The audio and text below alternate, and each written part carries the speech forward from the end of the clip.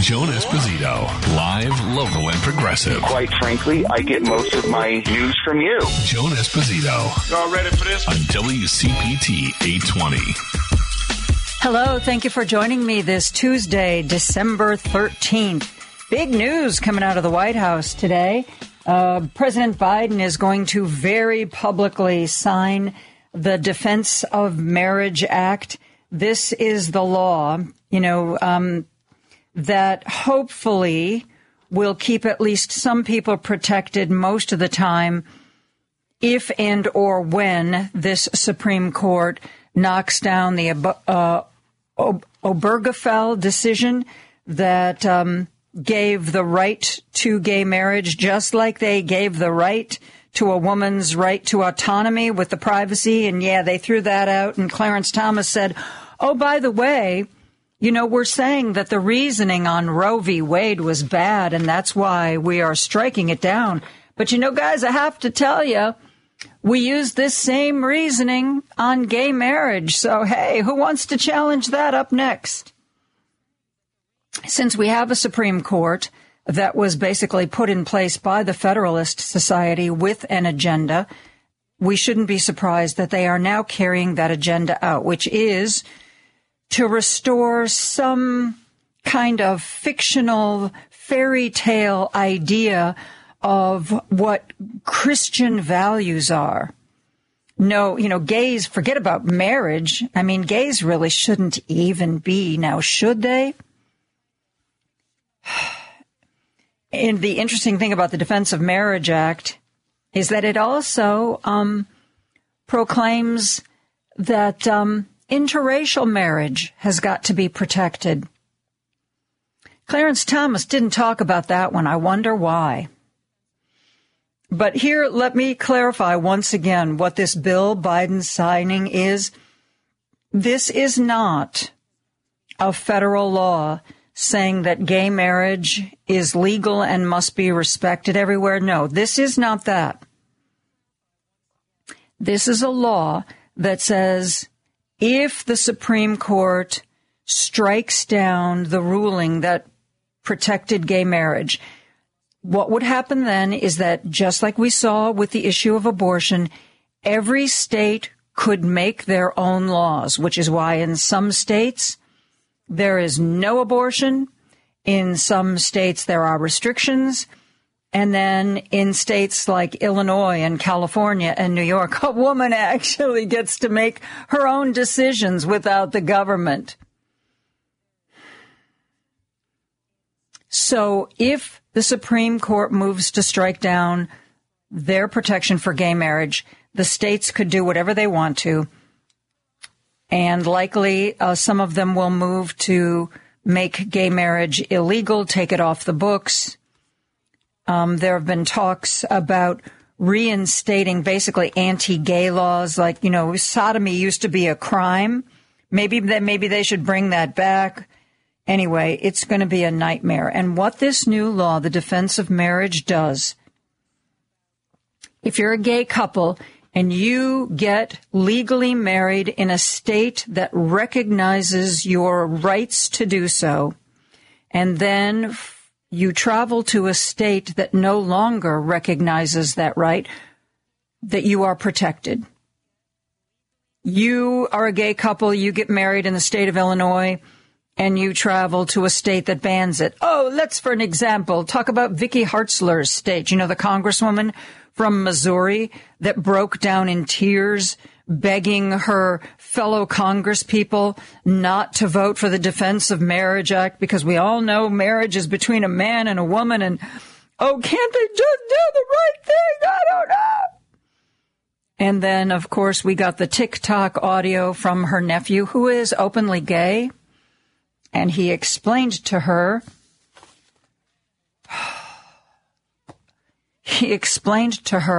that she had a couple of ideas that were a little off base. He actually said in a later posting, his name is Andrew Hartzler. In a later posting, he said that his family had put him through conversion therapy, which is supposed to be at least in most states, illegal now. That's where you send a gay kid if you don't want them to be gay anymore. And they're supposed to pray the gay out of the kid, because we know that works.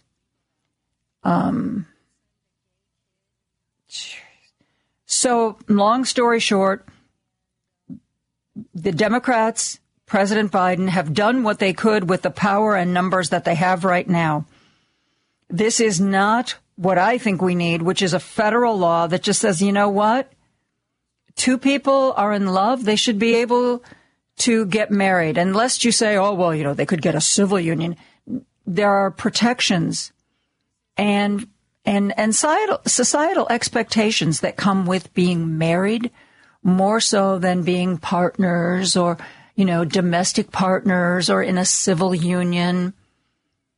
There's some estate things and there are some legal things. And there are other laws that come into play that give you certain more power if you're actually married. Plus, if two people love each other, why shouldn't they get married if they want to do so? Anywho, President Biden is going to be signing that very publicly. There is a huge crowd gathered outside the White House for this. It is, it's a big day. It's a very big day. So we've got the Defense of Marriage Act that's about to be signed into law. And President Biden this morning made a big statement about inflation. We are going to be talking at 2:30 with Terry Savage. I want to talk to her about, you know, I find this whole thing really confusing. It's like, oh, inflation's bad. We've got to get it under control. So let's raise interest rates. Fine. Oh, interest rates are making life difficult and nobody can buy a house anymore. And then in the Wall Street Journal today, you know, because inflation is coming down. Now the headline was, slow growth is the new big concern, not inflation. Slow growth. Well, if you raise interest rates to bring down inflation, don't you slow growth? Isn't that how inflation comes down? Terry Savage is going to answer my questions. And if we have time, the other thing that I want to ask her about is Elon Musk. I don't want her to weigh in on any of his political leanings or his crazy antics. But, you know, he is head of SpaceX, head of Tesla, head of Twitter. And it seems that his bizarre behavior, his seemingly, I'm trying to think of a word that's not too pejorative. That let's just say he appears to be a loose cannon. You know, Tesla stock shares are falling. And again, I read in this morning's Wall Street Journal that most analysts, there was a headline, like even at half the price it was before, Tesla is still a no-buy stock. NASA met with executives from SpaceX, you know, and they wanted to know if they could count on them when you've got a very public leader who is visibly and publicly erratic. What does that say about the companies? And I'm sorry to say, I don't know about Tesla, but when it comes to SpaceX, I don't know that the board would have the ability to either get rid of Elon Musk or diminish his role. Because a lot of times what these entrepreneurs do, like Elon Musk, is they get people they know they can count on to be on the board. If somebody like Elon Musk is in a position, and a lot of times these big CEOs are, to suggest new board members or to slate new board members, who are they going to pick? Of course, they're going to pick people who rubber stamp what they want to do. That's how their egos work.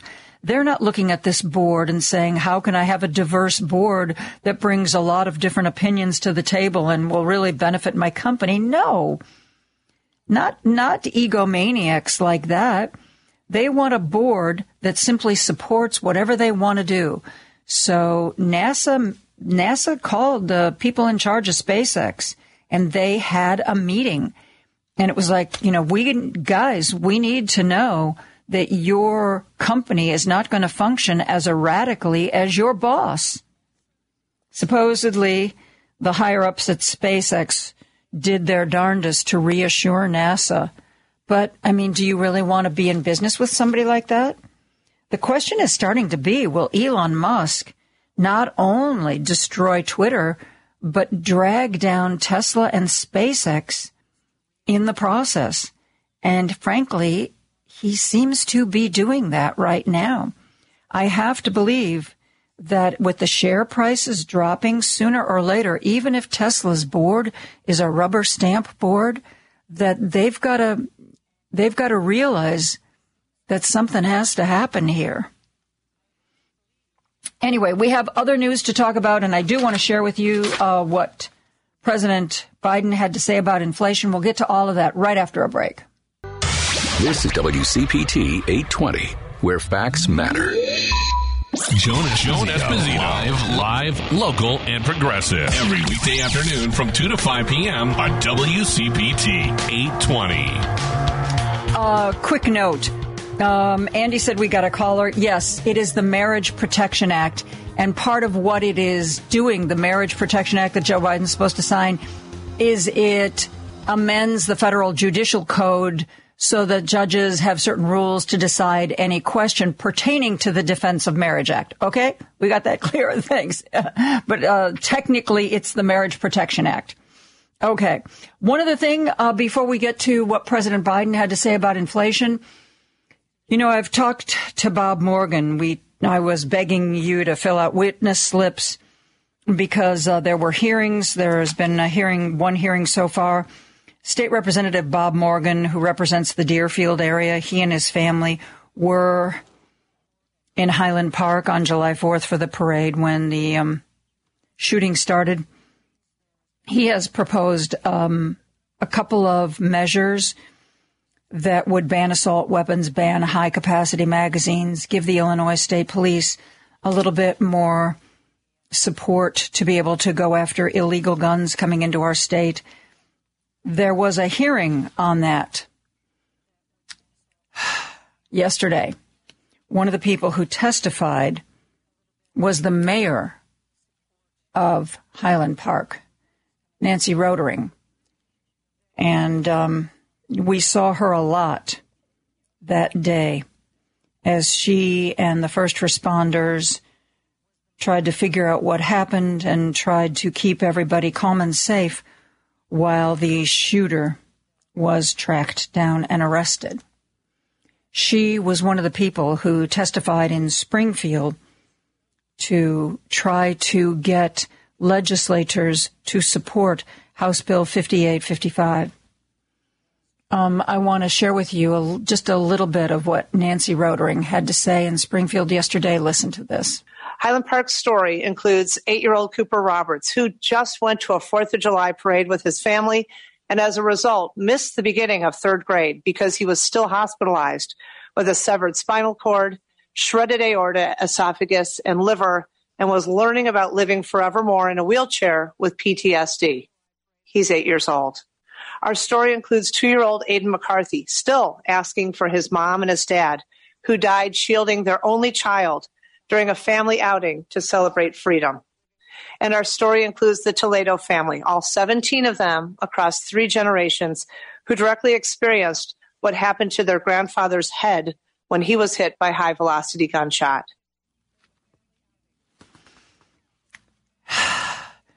Bob Morgan was at that parade with his family as well. And for most of us who support some kind of sensible gun rules, it's something that we know intellectually that we should support. For people like Bob Morgan and Nancy Rotering, and some of the other folks who were present that day, getting this kind of legislation passed might feel like a day late and a dollar short, but they want to make sure nobody goes through the trauma they went through. They don't want to see another kid in a wheelchair or a kid orphaned or a family having to witness the mutilation. These high-capacity rounds are like, they're not just like the bullets like you see in, TV shows. Oh, somebody's hit with a bullet and they put pressure on their shoulder. They have a little hole. This high capacity, powerful ammunition is almost like an explosion in your body. In Uvalde, some of the kids had to be identified by dental records because there wasn't enough left of their face to tell who they were. We've got to do this. If we can't get it done on the federal level, and sadly it appears that we cannot, then at least the state of Illinois needs to take action on this. Bob Morgan is hoping that in the lame duck session, legislators are going to be back in Springfield January 4th, and he is hoping in that lame duck session that we can get this passed and get it on the books. And if I will try to keep an eye on this, if there is any more need for witness slips, we've got to come out in force, folks.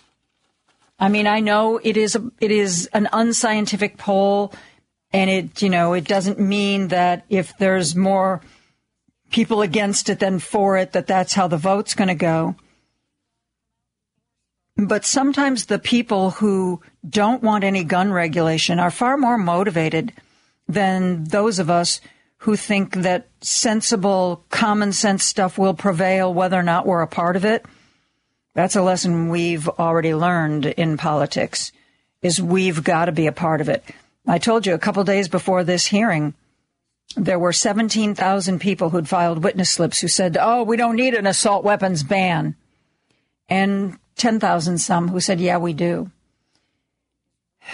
If this comes around again, we are going to turn out in force, okay? We are going to turn out in force. Everybody within the sound of my voice is going to do a witness slip.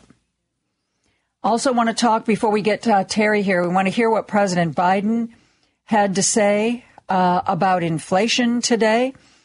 This is the beginning of his remarks today. Listen to this. We learned last month's inflation rate came down more than experts expected. In a world where inflation is rising at double digits in many major economies around the world, inflation is coming down in America.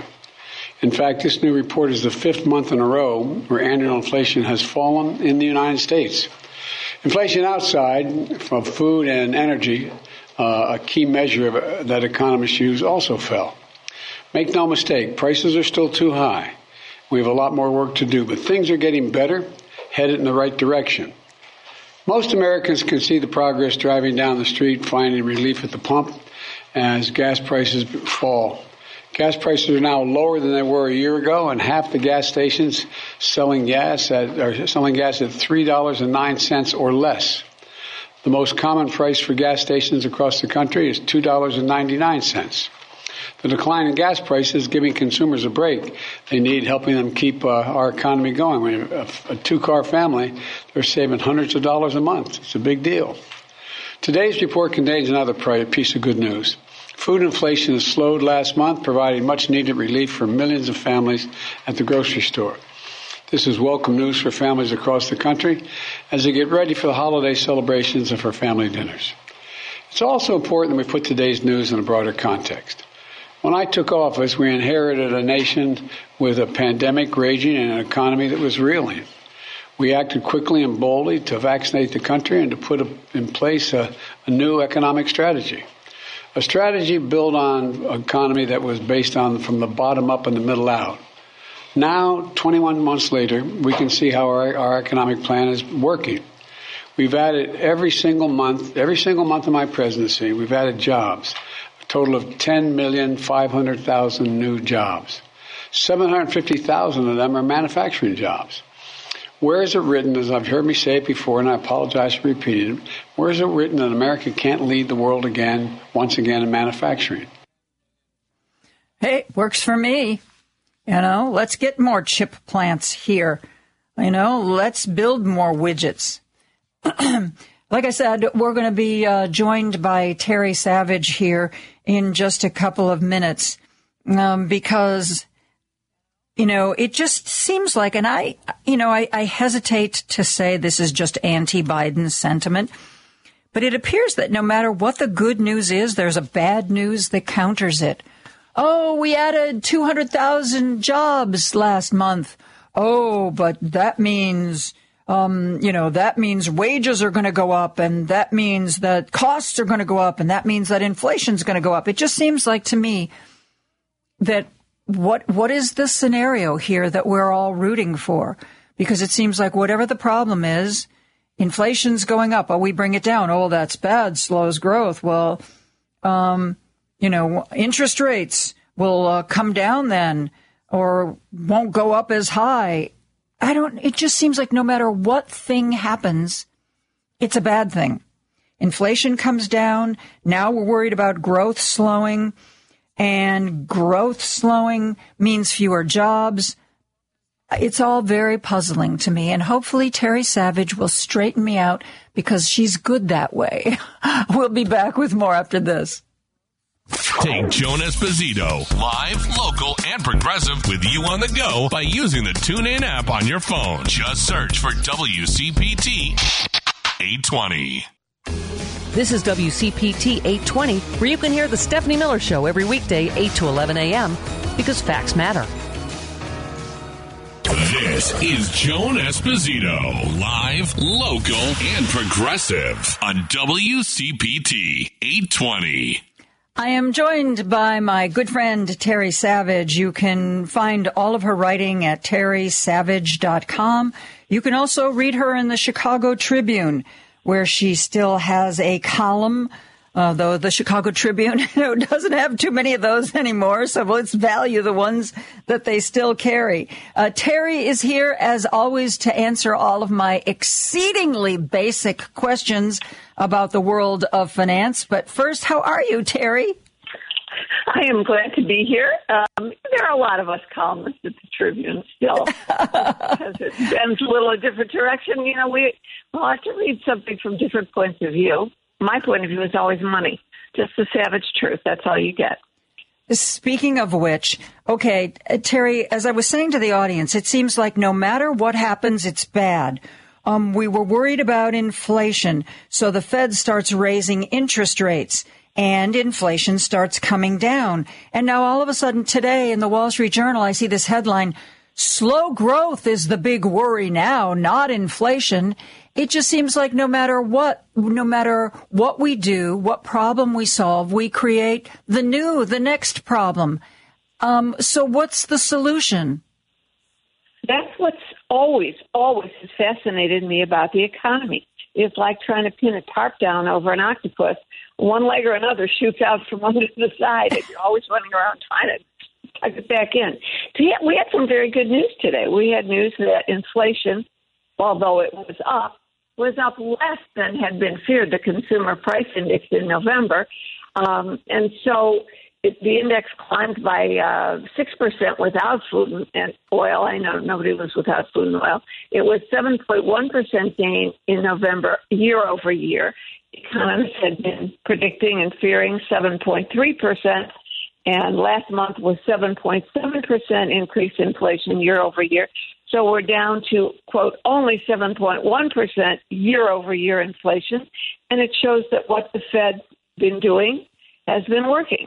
Now, the stock market and the economy are a little bit different. You think of the stock market as a barometer of the economy. But if, in fact, what the Fed does is slow the economy in order to slow inflation, then that will slow economic growth, and that's not such a great thing for stocks. But today the stock market said, that's okay. We're not going to worry about that. We're just so glad the Fed won't have to do too much more damage. And the market closed up 137 points, 138 points, and we're still over 34,000 on the Dow. So today was good news for a change. And here's another thing I don't understand. It would seem that adding jobs is a good thing, adding jobs. We've added 200,000 jobs this month. We've added 300,000 jobs this month. And then all of a sudden I'm reading, I don't know, we're adding too many jobs. That means inflation's going to go up again. I don't understand. Why is everything good bad, or at least has a bad side? It wasn't the jobs that were bad. It was the wage hikes that were bad. And yes, I do recognize that wages have to go up to keep up with inflation. It's kind of like a vicious spiral. And the concern is that when you get wage gains baked into the cost of doing business, that requires business to raise prices. And therefore, you have this ongoing inflation. And let's just be very clear. Inflation devastates all of our financial plans. There's a bunch of generations too young to remember the early 80s, but I do. And let me give you a simple fact. It's called the Rule of 72. Divide any number into 72, and you get the resulting answer is how long it will take for that number to be cut in half, or conversely to double. Let me just put it this way. If you have 3% inflation divided into 72, it means that your money will lose half of its spending power in about 25 years. But if you have 7% inflation, divide that into 72, and it means your money loses half its spending power in 10 years. So if you get a fixed pension check, and that's what you're planning to live on, thank goodness Social Security's indexed for inflation. It lags a little, but it is indexed. But most people who got pension checks or took an annuity and said, oh, great, I can get $2,300 a month, that'll do it. Well, that spending power at 7% inflation, which we have right now, will be cut in half in 10 years. And that's why inflation is so devastating, especially to those on fixed incomes or on low income. When inflation is present, is it across the board, Terry? I know everybody talks about how bread is more expensive and a car is more expensive. Is it across the board with everything, or are there any things that we buy that are inflation proof or not subject to inflation? Or does it just depend on the company? Like the company may decide, rather than, if your box of cereal costs $1 and there's a 7% inflation, rather than increasing the price of cereal by 7%, they could eat that, at least in the short term. And then they would have no profits and everyone would sell their stock. But you actually, Joan, in your lovely, simple way of asking questions, you put your finger on it. So sometimes prices go up, which we call inflation, because of lack of supply. So, for instance, a couple of years ago in the pandemic, when everybody didn't want to take the train and bought used cars, prices of used cars soared. And notably, they are coming down dramatically in recent days. Typically, technology brings prices down. So TV sets, if you told someone 30 years ago that they could get a 60-inch TV set for $399 on a Black Friday sale, they would have said, what? So technology typically brings prices down, except that, of course, we have those chip shortages and supply chain mix-ups. That was why the Fed initially thought that inflation would be kind of temporary or transitory, as they said, because they figured, well, once we get our supply chains under control, prices will come down again the way they should because of technology. But now, then we have the distortions of gasoline, although oil prices are down dramatically. So energy is coming down, and things that are made that were really in shortages because of the pandemic are bouncing back. Lumber prices have come down, for example, from the height of the pandemic when everybody said, we'll stay home and remodel. So part of it is the market forces, and part of it is supplies, and part of it is the tremendous demand. What's going up more now, except for food prices, gasoline prices are coming down. What's going up more now is services, because don't try and take your dog to the vet. When can you get an appointment? Or how about hospital shortages of nurses, not medicines now, but nurses.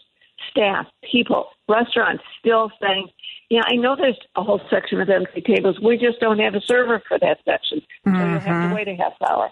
So services where people are now not wanting to work or demanding higher wages are the ones currently hit most in terms of inflation. So with inflation seemingly getting lower, we seem to be getting a handle on it, the Fed is supposed to make an announcement this week. Is there any chance that they will lower the interest rate, Terry? I would bet you all the money I have that they will not lower the interest rate. I was going back to your previous question.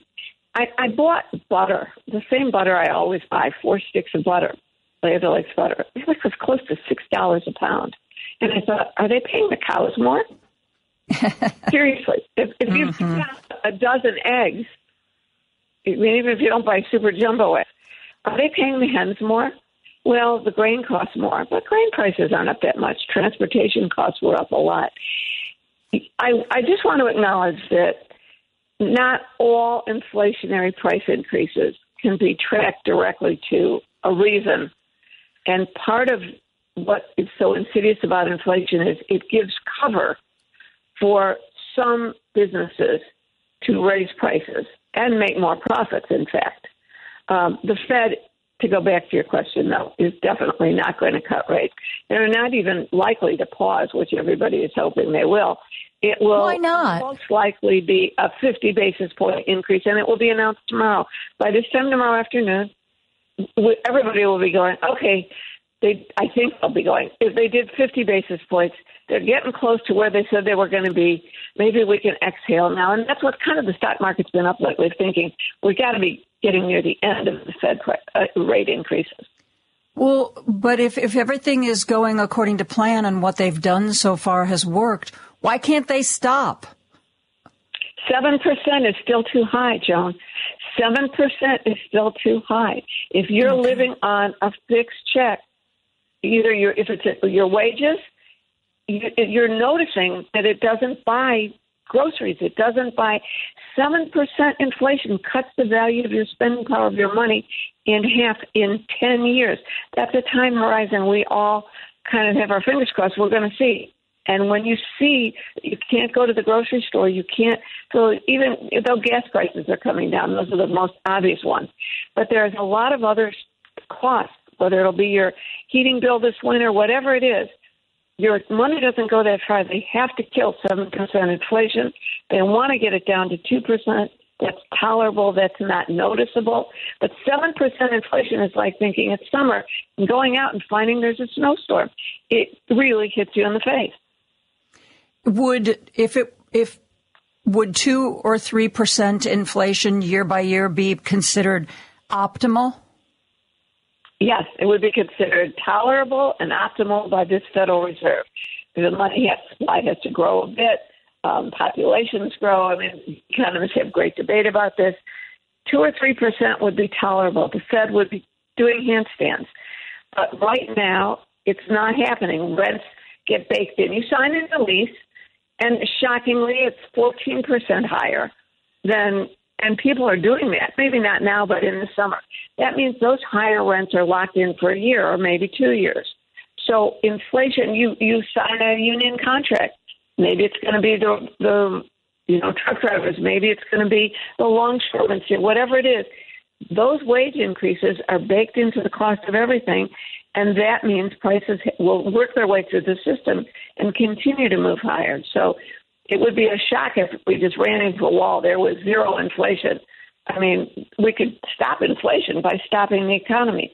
The trick is to slow the economy, slow demand, and let things cool off and get the inflation idea that everything's going to be more expensive next month, next year, out of people's heads. And that's hard to do.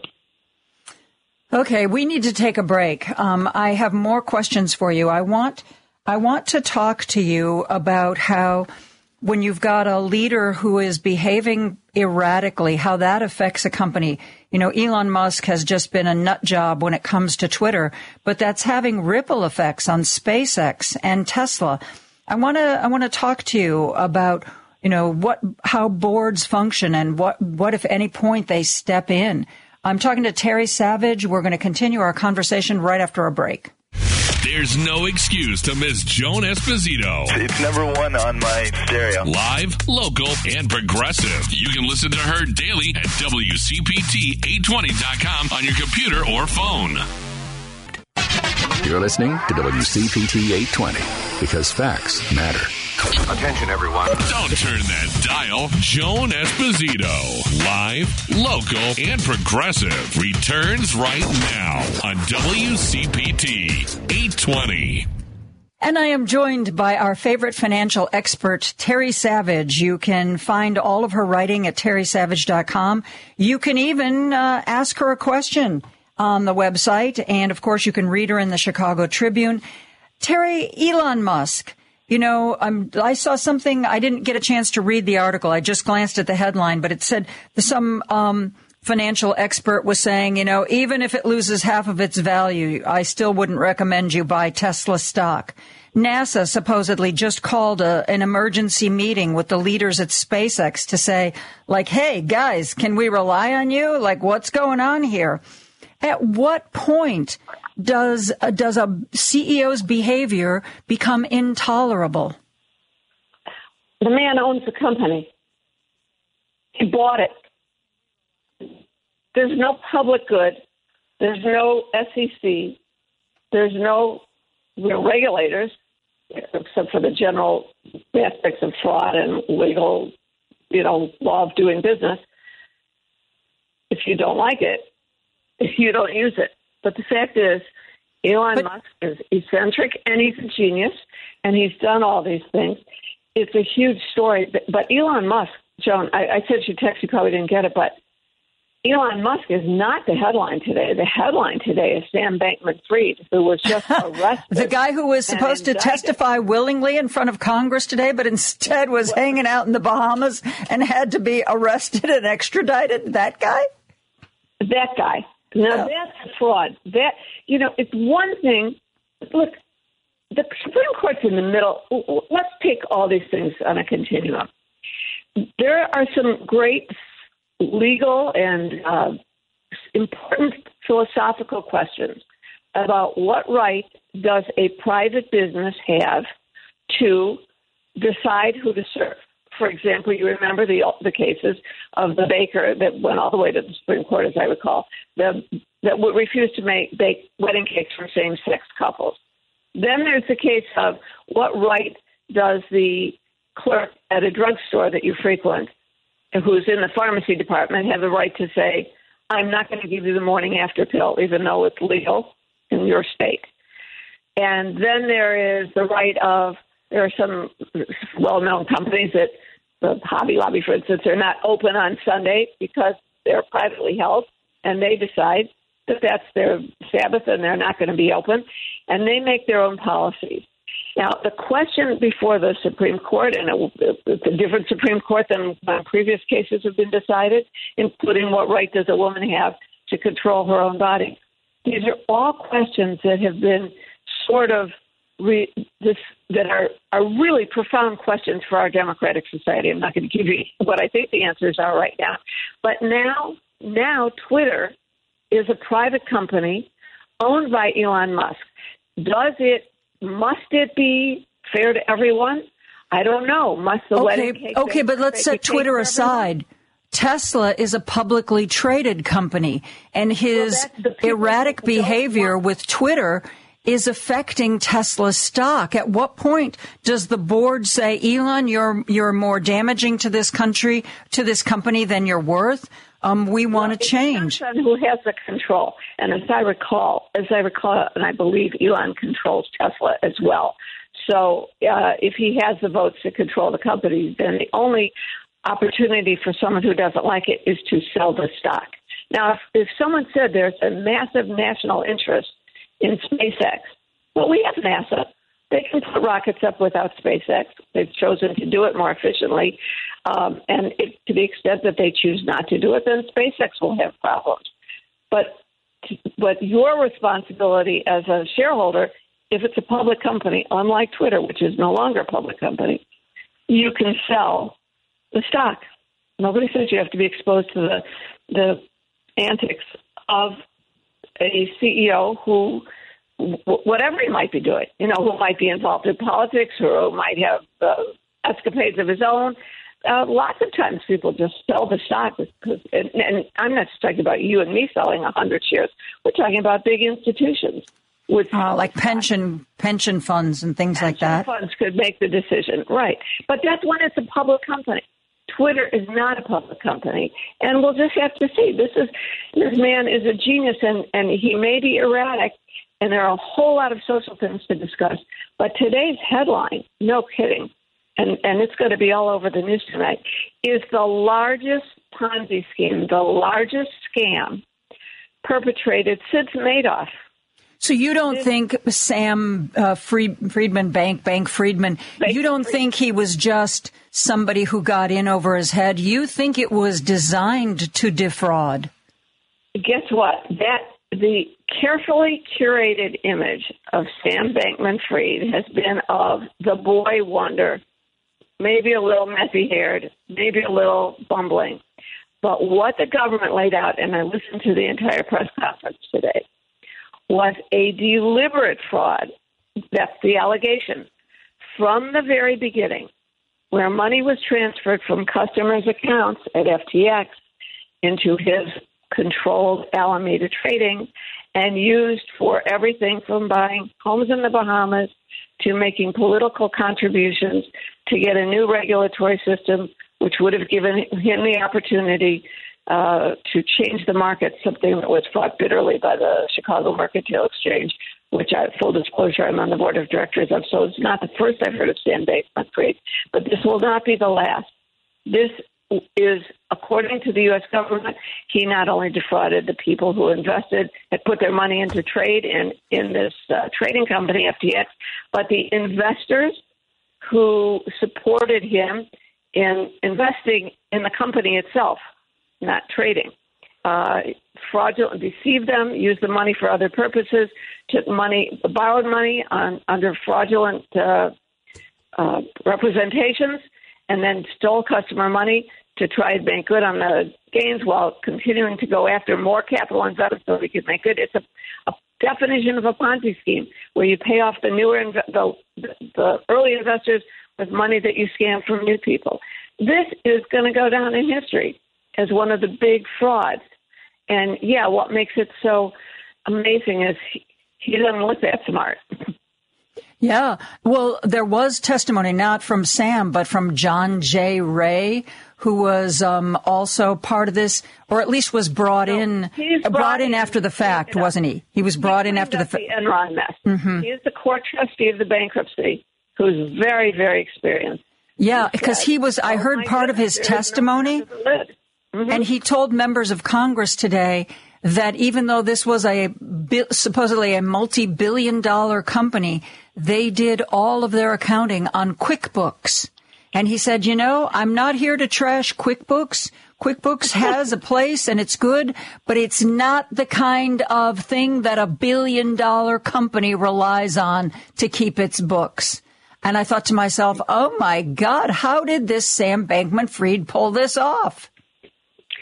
Believe me, only one person called the whistle on him publicly and in front of Congress, and that happens to have been Terry Duffy, the chairman and CEO of the Chicago Mercantile Exchange, who told Congress exactly. He didn't detail the Ponzi scheme, but he called him a fraud. So wow. Everybody, that's the definition of a scam. Everybody gets suckered in. Wow. Incredible. So people aren't going to get their money back. I mean, I heard on CNN this morning that the company donated millions to politicians. Millions. This wasn't just a few here and there. Behind George Soros, he was the largest donor to both political parties. Now, this is interesting. This will be very interesting. The minute it came out that the company went bankrupt before this indictment, many politicians said, oh, yes, we did. Well, we didn't really know, so we're giving that to charity. The question is, I think they might be forced to come up with that money and give it back since it was ill-gotten gains of a fraud. So there'll be the job of Mr. Ray, the trustee in bankruptcy, just like Madoff.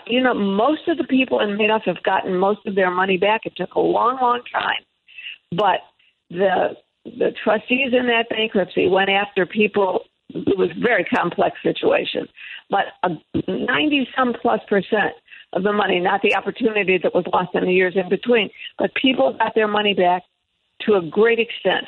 The question is, where will this trustee go to suck this money back from the politicians who received campaign contributions, from the properties that were bought in the Bahamas, from where? And that's going to be a long, messy, very public job, even while he's being tried for fraud. Wow.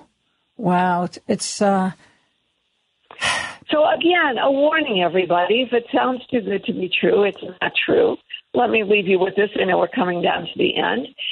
You savers out there who have been really taken to the cleaners by inflation, people who really watch as their money doesn't go far enough, and who have money in the bank where you're trying to keep it safe from all the stuff we're talking about, the U.S. government is selling 6-month IOU Treasury bills at nearly 4.7% interest.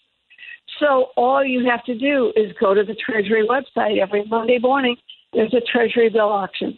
If you go to terrysavage.com, and I don't sell anything. The Treasury doesn't advertise this. The big buyers at the auction are the institutional banks and multinational lenders and so forth. So you can participate in that. Go to terrysavage.com. There's under financial links on the right-hand side. Scroll down. There is how to buy Treasury bills. It's the same account. Joan, you and I talked about how to buy savings bonds when they were yielding over 9%. You can do this. It's safe. It's secure. And, it's a circus out there with not only, you're right, Elon Musk is creating somewhat of a circus. There's a fraud component, that's for sure. We know now today in the crypto world. So you don't have to do any of those things. You could buy safe, secure 6-month U.S. Treasuries and get well over 4.5%.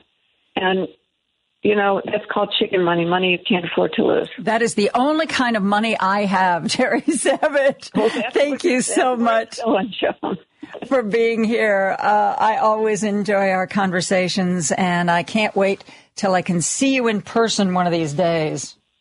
Absolutely. We'll make it happen. Thanks, Joan.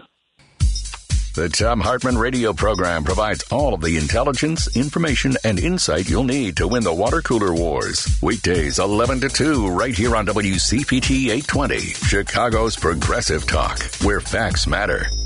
Joan Esposito, live, local, and progressive. The reason that I listen to you from the infamous other side, you will call a spade, and if it's indefensible, you will not defend it. And you know what? I can respect that. On WCPT 820.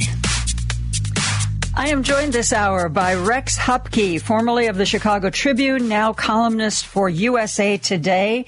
Welcome, Rex. How are you?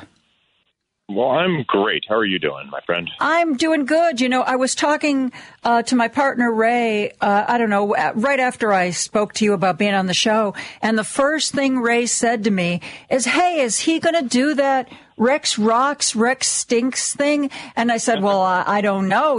He's not local. He's national now. So I don't know how he could pull it off. But you did pull it off. Talk about how it's going. Oh, thanks. Yeah, I'm really excited. So anyone who read me at the Tribune remembers we would do this Insult a Columnist holiday food drive working with the Chicago Food Depository, Greater Chicago Food Depository. And that was always fun and just amazing. The people were just ridiculously generous and stuff. So at USA Today, obviously, we have the Chicago audience, I hope, but we also have a national audience. So I partnered with Feeding America, which is a national organization that provides food and support to food pantries. It's about 200 food pantries across the country, so they cover every inch of the U.S. and Puerto Rico, and it's a really good organization. And so they were able to set up a donation page which sorts donations by zip code. So if you're in Chicago and you're donating to the Insult the Columnist Holiday Food Drive, the money that you donate is going to the Greater Chicago Food Depository. If you're in L.A., it's going to whatever the nearest food bank is to you. If you're in New York, et cetera. So, wherever you happen to be, the money goes by zip code to the food bank closest to you, which I was really excited that that was an option. So it kind of allows people, no matter where they are, to chip in and help people in their own communities. I'm so glad that you were able to figure this out, because I figured, you would just have to let it go, because I couldn't figure out, because I'm not very bright, I couldn't figure out how you would take what you had done before and scale it up to a national audience. But gosh darn it, Rex, you figured it out. I'm so proud of you.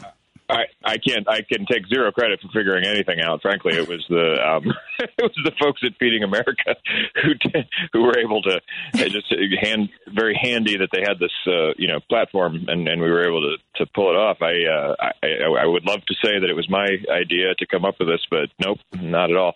So I'm just happy to be the loser mouthpiece for the whole thing. Well, one thing who talked about it. When I saw the most recent totals, and you'll have to give me the current totals, but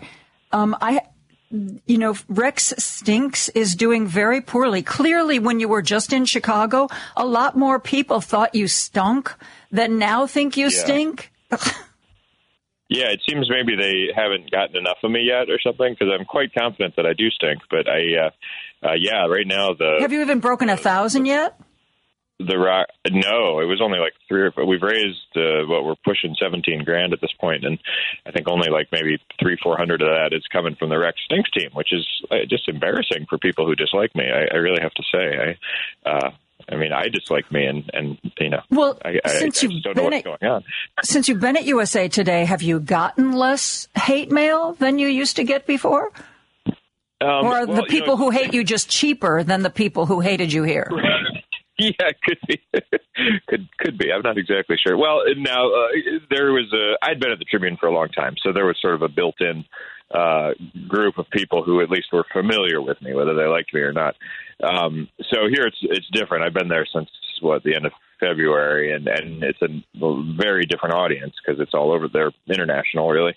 So there's an element of that certainly to it, but what's funny is my columns at the Tribune always had my email at the bottom. My USA Today columns have my social pages, Twitter and Facebook, at the bottom. To email me, there's like a thing you can click, and it'll take you to the next step. But the presence of that one extra step has slowed the email tremendously. Like, it's kind of funny. Like, the people will, they'll quickly fire something off if it's right there, I guess. But if not, that one extra step is a lot. So the hate mail, I'm definitely getting it, but more of my hate is coming in through social media now. Oh, well, I got to tell you, I'm one of those people, because I read a lot of journalists. Sometimes I'm thinking, they'd be a great guest. And I get to the bottom of the article and there's like no contact information. And then I scroll back to the top thinking I missed it and it's not there either. And then I'm befuddled, Rex. I don't know what next steps to take off. And I have a friend who's much smarter than I am. So sometimes I'll reach out to her and I'll say, I read this interesting article. Can't figure out how to get in touch with the person who wrote it. And within like 5 minutes, she sends me an email that has like their mother's address, their email address, their Facebook, their Twitter. So I know that there are people who can do that extra click and figure out how to go. I am not one of them. So I would also probably start attacking you via social media. Well, that's all right. Hey, as long as I'm getting attacked, that's all that matters. Yeah. Now that you're on the national stage, the critical comments you get, are they any more international or creative or cultured than when it was just us Yahoo Midwesterners? No, I think Chicago is pretty sophisticated on the hate front. So we do. We're very good when it comes to insults. Yeah, I think that the overall tenor of things has remained relatively consistent. Well, if people listening to us want to donate to either Rex Rocks or Rex Stinks, Tell us again exactly what you do. Sure. You go to feedingamerica.org/USA Today Rex, REX. That's the website. It's also all over if you go to @RexHupke on Twitter, REXHUPPKE, it's all over that. The link is all over that. I'm tweeting about it a ton. So not hard to find. It's the Insulta Columnist Holiday Food Drive via Feeding America. And again, for all the Chicago folks who were redonkulously kind in the past in donating when I was with the Tribune, again, your donations will go to the Greater Chicago Food Depository because, again, it's based on zip code. So it's a way to continue. If you liked being part of this before, it's a way to continue doing that. And but, if not, I hope people are still supporting the Greater Chicago Food Depository. It's an amazing place, regardless of whether it's coming through this drive or whatever. I'm just happy to see people giving money to good places. And, whether it's due to the fallout from COVID or whatever the heck is going on, most of the food pantry people I've been in touch with say that they're seeing more folks than ever before. Even where I live, which is considered generally a pretty affluent area, we have a local food pantry, and it is used by a lot of people, over 1,000 people. And I live in an affluent area. Over 1,000 of my neighbors are going to the food pantry that's just a few blocks from my house. Yeah, you're absolutely right. And I, speaking with the folks at Feeding America, who really see kind of the whole, because they're dealing with food banks across the country, they were saying that not all, but many of the food banks, and that is higher than that it was during the peak of the pandemic, which is pretty striking. I mean, and that's because we came out of we sort of came out of the pandemic, depending on how you want to look at it. Still going on in a lot of ways, but we opened back up, let's put it that way, and but then inflation drove up food prices so much, and of course people were still dealing with the after effects of downsizing and losing jobs during the pandemic and that sort of thing. So as bad as it was during the pandemic, when a lot of people couldn't work at all, it's in some places it's worse now. The demand is higher. So it is, it's amazing to me, honestly, that in this country, this is such a big problem. I mean, it's always a problem. I mean, there's the number of people who rely on food pantries is just enormous. And the fact that we can't give everyone the means to, pay them enough to not have to make decisions between putting food on the table or paying rent or having a medical emergency that they have to deal with and still having enough money to feed their kids is I think, shameful. But anyway, a lot of people rely on food pantries. And again, there's this misconception, I think, that some people see food pantry is something that someone who's like endemic poverty, like they're always at the food pantry or something. That's just part of being someone who's poor, is the way people see it. But the truth is, a lot of people who they're relatively stable until something happens, right? Mm-hmm. So they're getting by just fine, but then there's until that one medical bill happens, or until their car needs new tires or something like that.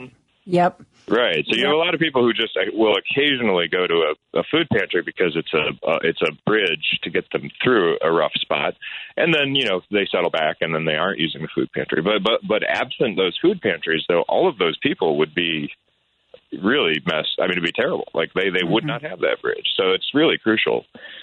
My neighbors do a really cool thing. Every time they go grocery shopping, if they see, like, there'll be a special in the grocery store, buy 5, get 5 free or something like that, they will take it, even though there's just the two of them and they're retired, they take advantage of those offers, and then they take all the extra stuff. After they leave the grocery store, they go right to the food pantry and drop all the extra stuff off that they just got, bargains on, which I think is that's smart. Isn't that great? Isn't that great? And it also builds it into your day. I mean, it's not just like, like people, it always used to drive me crazy when I was in television, because there'd be all these people who do nothing all year round. And then suddenly every Thanksgiving, they want to go to a food kitchen and a soup kitchen, and they want to serve food. And it's like the only day of the year that they do anything like this. And frankly, I used to talk to the people who ran the soup kitchens, and they'd say, you know what, around Thanksgiving, we don't even need any help, because all these people we haven't seen all year just suddenly show up like it's some kind of box that they feel like they have to tick. But what my neighbors do, I mean, it's just built in to how they function. Oh, there's a deal on this. Great. Let's stock up and take the extra to the food pantry. And they do it all the time. And I think that's kind of a more practical and more meaningful way, in my humble opinion, to take care of some of these issues. Rex, we got to take a quick break. I'm coming back with Rex Hupke right after this.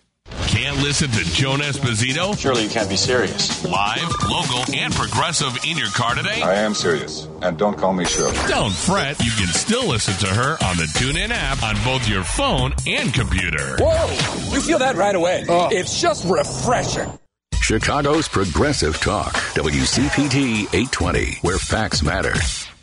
This is Joan Esposito. Live, local, and progressive on WCPT 820.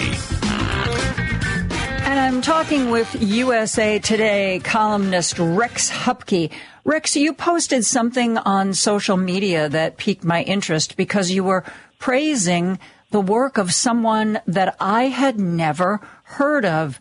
You were talking about Leonard Pitts, who was apparently a columnist for the Miami Herald, and you wrote that he was one of your column writing heroes and one of the best to ever do the job. And I thought to myself, how did I miss this guy? Where was I? Tell me about Leonard Pitts Jr. Oh, gosh. Yeah, he's a longtime columnist at the Miami Herald and syndicated. He was syndicated back when being syndicated was a big deal still. And, people would, like Dave Barry and, would just show, Leonard Pitts showed up all over the place. Pulitzer Prize winning writer, and just, the thing that, the best columnists have a distinctive voice and an authentic voice.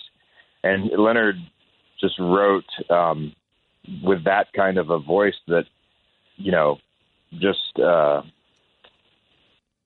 don't even know how to describe it. Just, it was just, you just believed, it was like you were talking to someone. He just had this wonderful, very fearless and direct style. And I just really was always a huge fan of his writing. I use examples of him in a class that I teach on opinion writing. He's just a really great guy. So yeah, he just wrote his final column. He's 65. He's retiring. He wants to write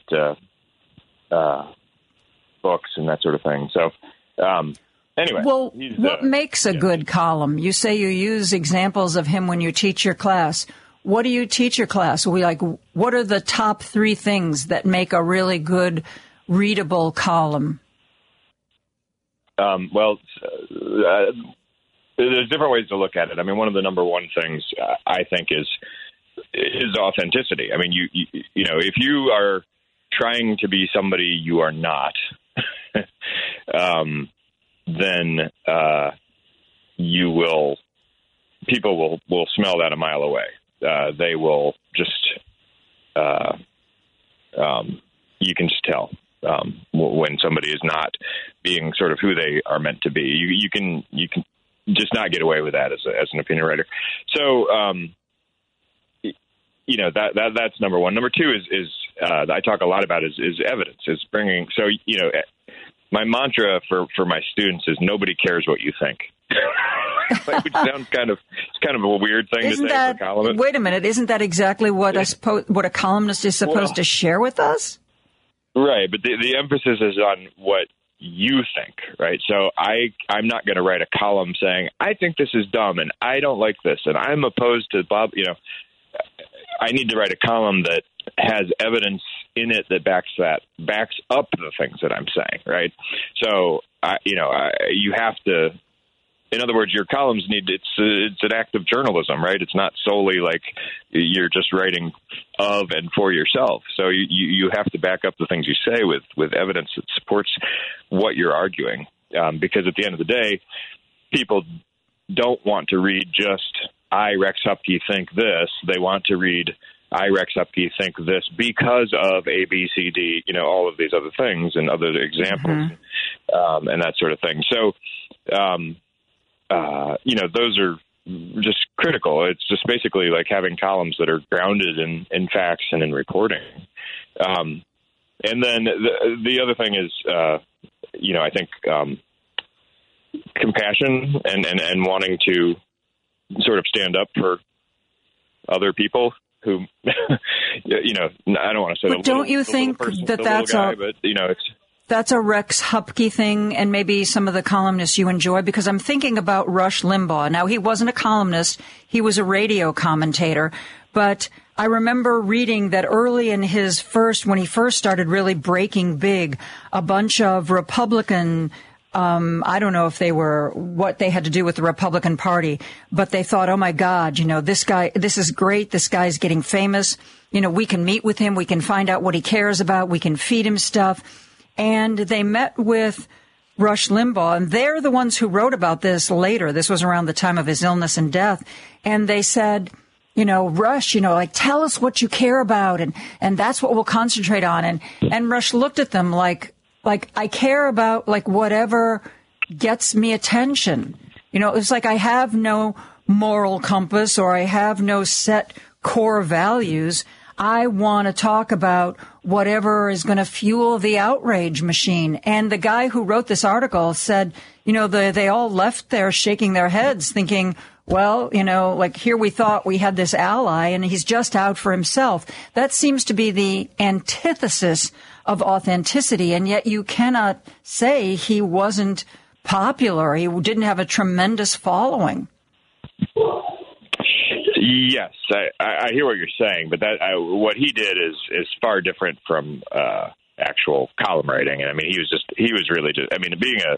You think it was only possible because he wasn't writing words to be read in your head as opposed to screaming at you on the radio and getting you all worked up and angry. Right. Exactly. Yeah. Very different kinds of things. I think. I mean, he was more of like a pundit, sort of. I don't know exactly how you would describe him, but yeah, and also, I mean, that fine. One can certainly call that, opinion stuff, I guess. But when I'm teaching my class, what I'm trying to do is teach them how to do good, reputable opinion writing. Oh, that! I mean? Oh, you want to teach them that? Yeah, yeah, that stuff, that old thing. Here, let me, do you have a second? I can read you this piece that Leonard Pitts wrote. Oh, you know what? Wait a minute. Oh, we're right up against a break. Hold that thought and read it when we come right back after this. Don't turn that dial. A dangerous mistake to make. Joan Esposito, live, local, and progressive. Returns right now on WCPT 820. I'm joined by USA Today columnist Rex Hupke, and when we were going to the commercial break, I jumped in and stopped Rex from telling us a story he was about to launch into, and I would love to give you back the floor, Mr. Hupke. Sure. This is short. I'm just going to read you the. Oh, now you tell me it's short. Well, we could have done it before. Here I'm thinking that we're going to have this. Anyway, go ahead. Look, I never want to get in the way of a good commercial. Come on. So this was published on September 12th of 2001, the day after 9/11, and it's the beginning of this column by Leonard Pitts Jr. Of the Miami Herald. He wrote, "It's my job to have something to say. They pay me to provide words that help make sense of that which troubles the American soul. But in this moment of airless shock, when hot tears sting disbelieving eyes, the only thing I can find to say, the only words that seem to fit, must be addressed to the unknown author of this suffering. You monster, you beast, you unspeakable bastard." And that is how you write the beginning of a column, my friends. That was one of the most amazing. I still get goosebumps whenever I read that. It kind of chokes, brings tears to my eyes, just those few words. Yeah. So that's why he, again, to me, is just one of the all-time greats at column. When it comes to column writing, you put him up there with all of them. He's just phenomenal. And if anybody ever has a chance, I recommend looking up some of his stuff, because really just a joy to read. Wow, that's amazing. Hey, one of the things that I also wanted to ask you about, we are, of course, connected on Twitter, but I saw via your Twitter posts that you are also trying to join the newest place that's supposed to be replacing Twitter, Post. And I also have signed up for Post, and I didn't realize that it was like a club that you had to be accepted into. I'm on the wait list, and if I read this message correctly that they sent to me, I'm number 24,051 on the list. Yeah. So I don't know where you are, buddy. But how weird is that? Because, I looked up Mastodon, and I had a lot of trouble figuring it out. And I looked up Counter Social and those 5 different feeds simultaneously. People say it's easy to figure out if you give it some time. But I was just befuddled. One of the things that I most liked about Twitter, aside from the fact that there were a lot of the news people and journalists that I liked to read who were on it, was that it was so easy to sign up for. What's your name? What's your email address? Okay, hit this button. You're on Twitter, And that's pretty much it. Yeah. Which was just exactly my skill level. Yeah. And so have you been, in the time since you last posted this, have you been accepted to Post? It's not even post.com. It's like post.news, which makes it even tricky. I went to look up when I thought about doing this. I Googled, Post social media, and the first thing that came up was an ad for Twitter, which I thought was pretty funny. But yeah, I had a lot of trouble finding it because it wasn't an address that seemed to me obvious. So, why are you applying to Post, and have you been accepted into the chosen few? No, I have not. I haven't even gotten – something's going sideways, I think. I haven't even gotten an email, confirming that I applied. So I don't know what the problem is, or if it's getting caught in my USA Today, email filter, or something's going on. So I have a friend who said they know someone that works there, so they're going to ask about if it's a problem on my end or what. But anyway, I've heard a lot of good things about it. I mean, I don't know. Basically, like a lot of people – I've just been sort of preparing for the Twitter apocalypse and sort of setting up presences on different sites, just in case the whole thing either just falls apart or just becomes too intolerable to deal with, and it's moving rather quickly, I'd say, in that direction. But unfortunately, it remains the most powerful and effective social media tool for a lot of the kind of stuff I do. So, well, pretty much everybody I follow on Twitter now has created one or more other accounts on different pages, and periodically they'll say amongst their regular posts, by the way, I'm going to I've heard a few people say, I'm going to hang on here and wait, till the whole thing, collapses. But here are the other places you can find me on social media, which I think is effective if I could just figure out how some of those other places work. And, today, I guess this was late yesterday. Aside from everything else that's going on there, Elon Musk dissolves Twitter's Trust and Safety Board. These were mostly volunteer people, things like college professors or people from different walks of life who created this. The previous Twitter administration created this, and I believe they were unpaid. It was a volunteer job. This group of people, from high positions around the country, all walks of life, to weigh in on how different things should be monitored, because it's a thorny question sometimes. It's not always black and white as to who should be, temporarily suspended or permanently suspended. And so they had this whole advisory board, and the Washington Post reported that 1 hour before this advisory board was supposed to meet on a Zoom call with Elon and whoever the hell else is left, they all got emails saying, you know what? Thank you for your service. You're great. We know you're going to be great, and thanks for a time sharing your greatness with us, but we really don't need you anymore, but you do you. And it was like this weird, you're fired, but have a great life kind of a email they all got. I've been one of those people who has had their fingers crossed that something would happen to pull the plane up before it slams into the runway. But I'm beginning to think I should be looking for a parachute.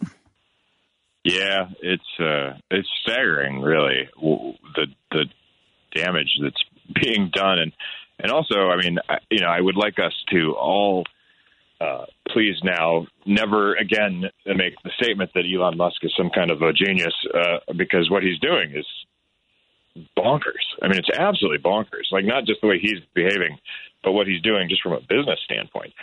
I think Tesla has lost, I can't remember what it was, just an enormous amount of money. Yes, the stock is tanking. Even when the market's up, Tesla keeps going down.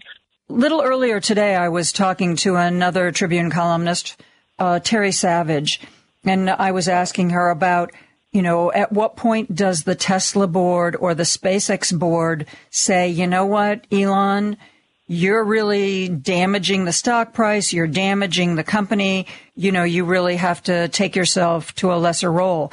And she said that what I suspected, he has a lot of power over, a lot of CEOs, they only put people on the board who they know are going to support them no matter what. So I don't know if if either of those companies has a board that would ever stand up to him. But she also was like, well, he's a genius. And I think a lot of people think he's a genius because he's made a lot of money and he's had some success. But, people forget he didn't start Tesla. Tesla he's not the one who started Tesla. He bought Tesla from the two guys who started it. And, right. I think sometimes Tom Hartman wrote about this a few days ago, this idea that somebody either by luck or skill or some combination of those two things becomes very successful. And then the assumption is that person must have been successful because they're so bright. Therefore, we want to know what that person thinks about all these other things that they know nothing about, because clearly they're brilliant because they made a lot of money. Yeah, I don't think for more on that, let me introduce you to Donald Trump. Yeah. I don't think that's a real good metric by which to judge someone's intellect. And honestly, the parallels between Musk and Trump are pretty staggering at this point. Both of them, were born into money, kind of managed to keep falling up.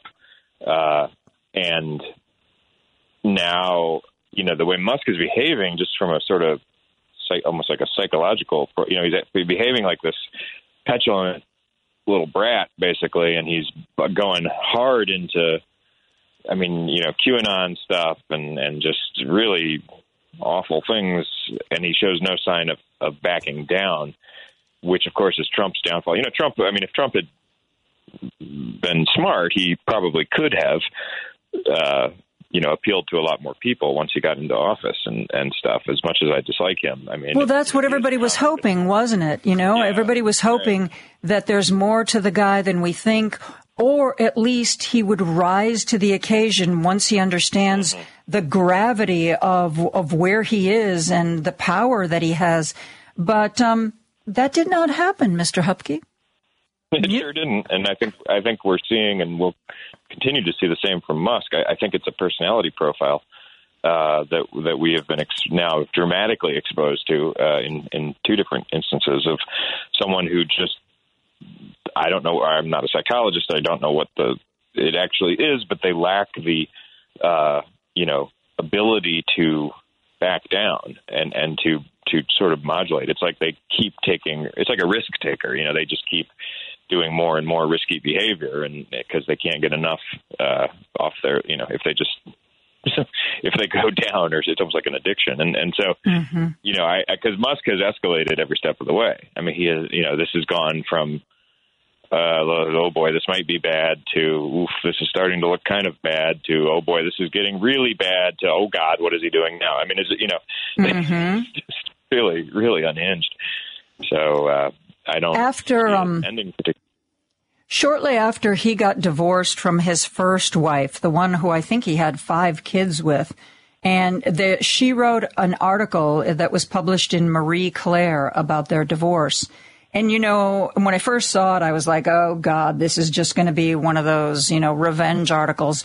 But I was surprised because she wasn't mad at him. Her tone was very straightforward. But, she said one of the things that she loved about him was that when they were in college, I don't know whether she wanted to be a writer. I think that's what she wanted to do. And he was so supportive of her, and you're going to be a great writer, and you're going to do all this amazing stuff. But she said it was like after they got married that, that he no longer, it was like he didn't want any competition from his wife. He wanted, somebody to take care of the kids. And, he didn't want, as she put it, he didn't want a partner. He wanted like the little lady at home. And she said that she would go, as he started to become more successful, they'd go to these events where there was like Larry Ellison, who's made $1 gazillion a gazillion years ago from Oracle, and there'd be all these guys. And she said she noticed that the women who were with them were much younger, very beautiful, added nothing to the conversation, were not expected to add anything to the conversation, were basically there to be adoring arm candy. And she finally had to confront the fact that that's what Elon wanted from her. Because she's a brunette, and he kept saying, why don't you go blonde? And so she started to lighten her hair, and he was like, no, go blonder. And she said, I didn't like what was happening in my life and who I was becoming. And that's not what I wanted out of a marriage. I wanted a true partnership. But he wanted what he saw these people like Larry Ellison have. And it was such a fascinating peek at what happens to a guy who makes too much money and starts to believe his own PR. Yeah, exactly. It's, and this was years ago before he got crazy.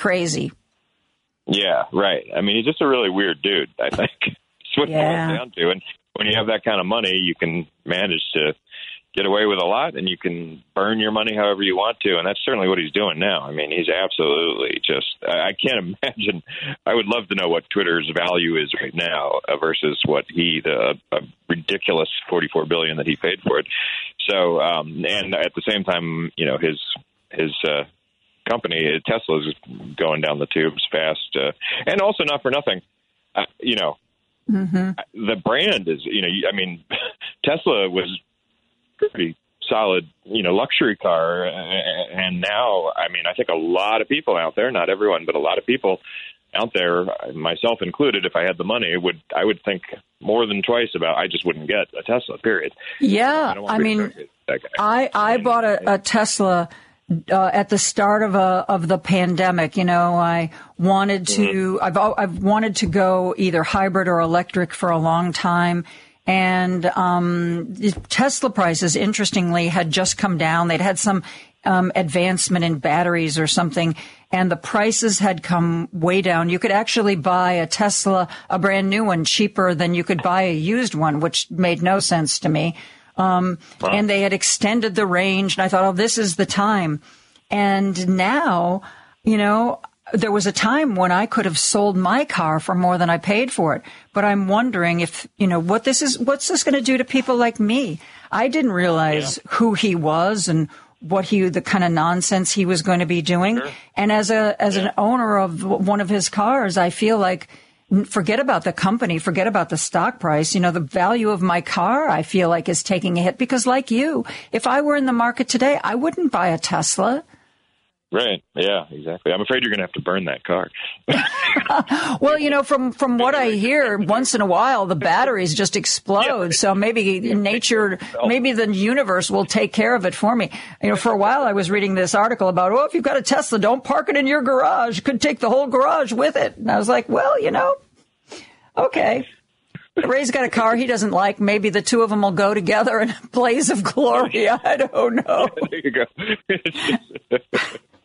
You got to look on the bright side, don't you? The glass has got to be half full.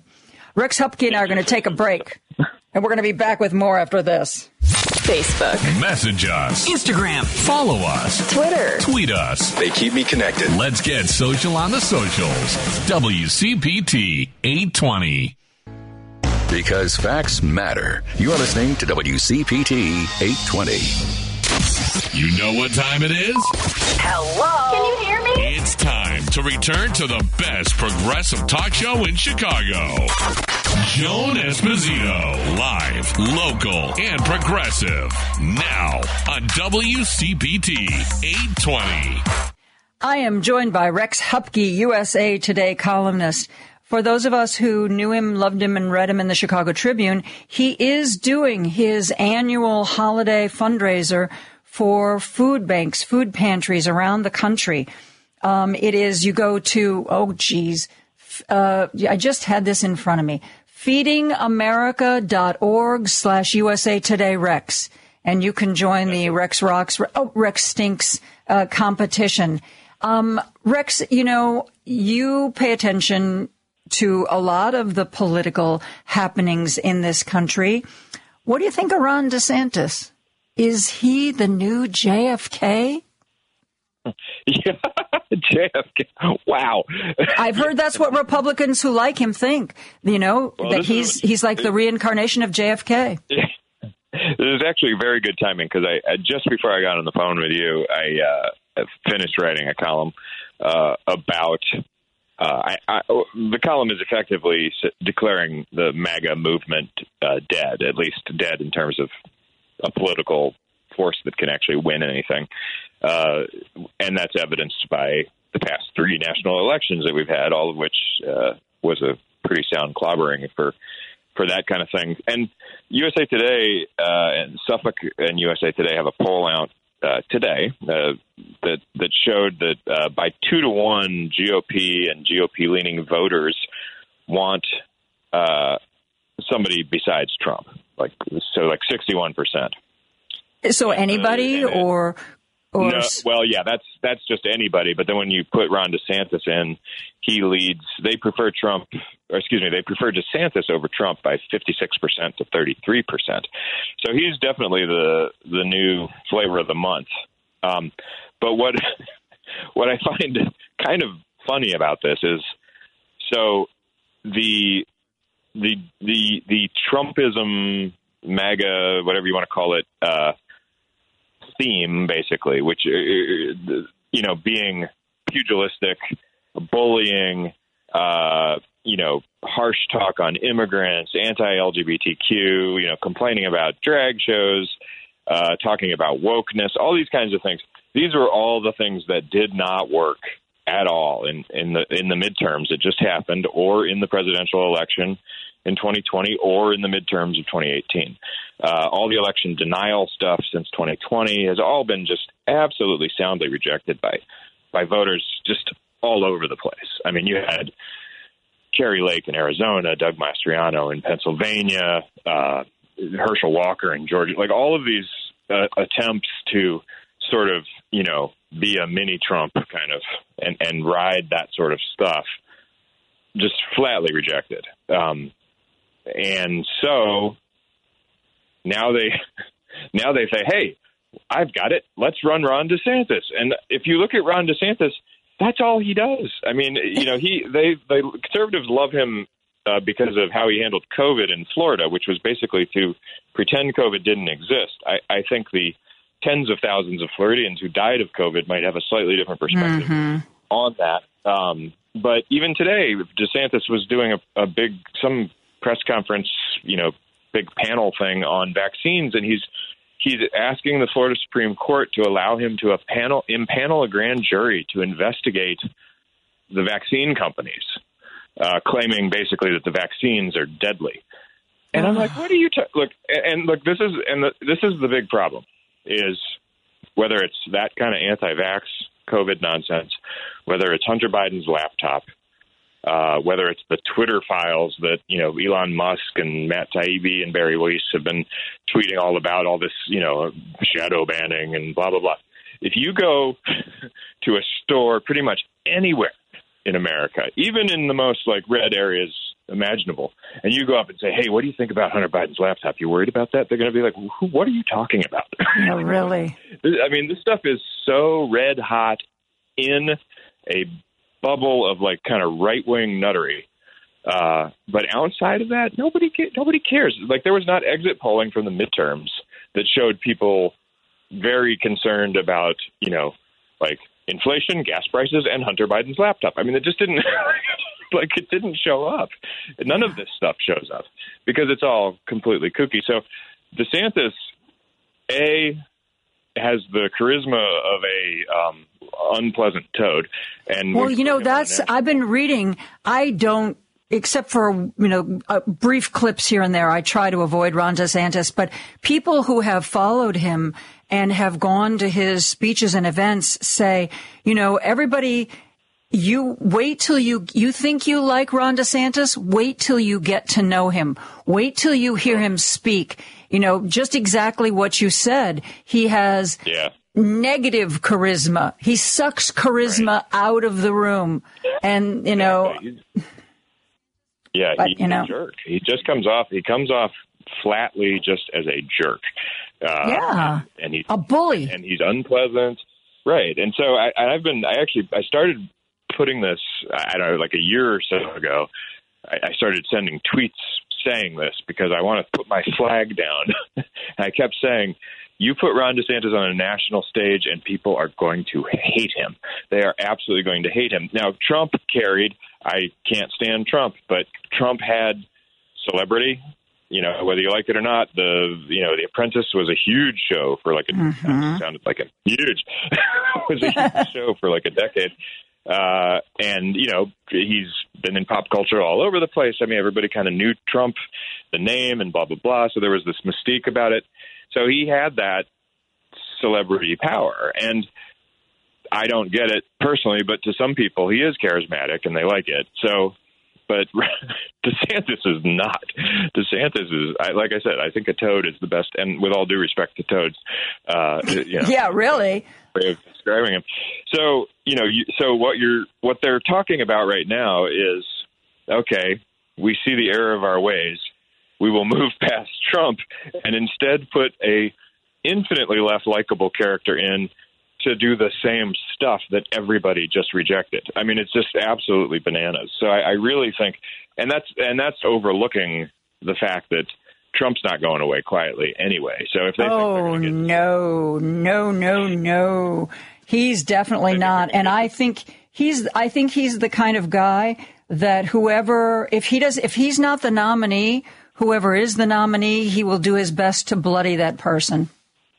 Absolutely. Well, he's already started it on DeSantis a little bit. Trump either eviscerates the GOP nominee and encourages his people, quote unquote, to stay home, or he breaks off as an independent and then pulls his voters away from whoever the main Republican candidate is, in which case the Democrats are going to, it's just a slam dunk. So it's a bad, as a Democrat, as a liberal who generally supports Democratic politicians, I have seen Democrats shoot themselves in the foot so many times that I rarely have any confidence. But one thing I can confidently say is that the Republicans are in a real pickle right now. And Ron DeSantis is not going to be the answer to their dilemma. They need, what I'm arguing in this column that's going up tomorrow is I think they need their own Joe Biden. I don't think they have one. Anyway, Rex, we're up against it with news. I love talking to you. It's been too long. Thank you for being here. Good luck with the Rex Rocks, Rex Stinks, and have a great holiday. you do the same. And thank you to everybody in Chicago for always supporting that food drive and everything. I really appreciate it. And I hope everyone has a wonderful holiday. Thank you, Rex.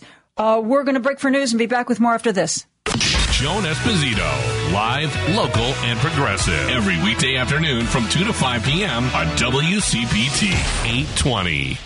This hour of Joan Esposito, live, local, and progressive is brought to you by Team Hochberg. If you want to buy a house or refinance a house, call 855-56-DAVID or visit 56david.com. It's chips and guac time at Whole Foods Market. Get 4 large avocados from Mexico for just $4.50 with Prime through December 13th, while supplies last. Shop in-store or online. Terms apply. Joan Esposito, live, local, and progressive on WCPT 820. Sorry, I just forgot to turn my mic on, Andy. That's because I'm a radio professional. We are very pleased to be joined once again by William Howell, who's the University of Chicago professor in American politics at the Harris School of Public Policy, and his title goes on so much longer than that, but I just don't have the breath for it right now. Perhaps I can work it in a little bit later. William, how are you? I'm great, Joan. How are you doing? I'm doing remarkably well. You know, you're much younger than me, but I can tell you in the olden days, a time around the holidays, time in the summer, you know, there was nothing going on. There was, you know, when I was in the journalism business, you'd be like, oh, well, you know, let's do a feature story on the animals at the zoo. Because there's nothing happening. That hasn't been the case for a very long time. The world got faster and more stuff started happening more often. This is December. This should be the kind of time where people are looking around going, oh my God, there's nothing to report. And instead, at the beginning of every day, I look at my notebook and I'm like, I'm never going to get to all this. It just, you know, it isn't going to fit. Do you remember, standing in line at the bank and feeling bored for 20 minutes, and all we would do is just stand there. There was no futzing on the phone. You didn't necessarily even know anybody. You would just stand for 20 minutes and just kind of look around, and that was part of living. But no, all that's gone, isn't it? Yes, it absolutely is. So Let's dive into it, Joan. I was just talking with Rex Hupke, who's a columnist for USA Today, and we wrapped up talking about Ron DeSantis and Donald Trump and the question of whether or not MAGA is dead. I know that a lot of people are saying, well, Trump's on the way out, but does that necessarily mean MAGA is dead? And because I remember before the midterms, there was a woman who was running for state office, not in Illinois, a redder state, and she didn't get Donald Trump's endorsement. And she very publicly said, you know, MAGA is bigger than Donald Trump. You know, he may have sort of kicked it off or gotten it attention, but it now exists separate from him. And basically, I don't need his endorsement because, you know, MAGA has moved on from being simply the creation of one person. So what do you think about that? Is MAGA dead? Is it dying? And where does Donald Trump fit into that? Well, there are lots of dimensions to that. I guess I would say that MAGA, it's hard to disentangle MAGA from Trump insofar as "Make America Great Again" was the line that he used to run for office, and he wore on his hat, and he put that into circulation. So it's hard to sort of cleave one from the other. But what I will say is that the signs right now point towards Trump's standing in the Republican Party being diminished. So we can talk about that. But what I would call populism, which is the kind of underbelly of MAGA, and embodies anger and disaffection and distrust in government and a frustration with the direction of our country, and a kind of reactionary politics. There aren't a whole lot of signs of that going away anytime soon, because the fundamentals in important ways continue to support it, even as Trump's on his heels as a political force unto himself. Okay. A lot of Donald Trump's endorsed candidates, he endorsed 16 candidates. 2 of them won, 14 of them lost. So people are really, pointing fingers like he just doesn't have that power anymore. But in Illinois, we saw something that happened in a lot of states where the very far right section of the Republican Party ran challengers in the Republican primaries against Republicans. A couple of Republicans, more than a couple, in the State House down in Springfield were challenged by candidates who were farther right. Darren Bailey, pretty darn far right. And the Republican Party, as it exists in Illinois, elected those folks to be on the ballot over more moderate folks. Then when the majority of the people weighed in, most of those real radical voices went down to defeat. If populism continues to put people on the ballot who are out of step with the majority of the country, will populism die? It may, for I think 2 reasons. So let me identify those. But I think the thing that we should keep in mind is that populism can do a lot of damage in the interim, right? I mean, to say that it may be on its way out isn't to say that it's not going to leave an indelible mark on our politics that is going to be we're going to be reckoning with for a while. But let me point to the 2 things that suggest that it may be on its heels. One is that there actually is quite a bit of research really good research within political science that shows that typically when people run for office, there are advantages to moderation. That is, extremists tend to do as well than would an equivalent moderate running for office, and that's true on the left and it is on the right as well.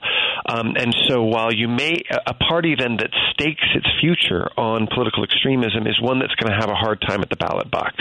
There's just really good research showing as much.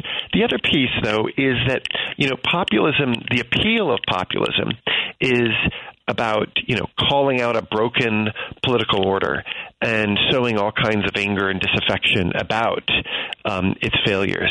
At some point, though, people who run on any banner ultimately need to deliver, and in that sense, populism burns hot and bright, but precisely because it doesn't ever get around to the task of problem solving, doesn't ever get around to the task of actually trying to fix the system and make it more responsive and more and to better attend to the wills and interests of the broader public, mean that its whole game is about fomenting anger, and that only takes you so far politically. I mean.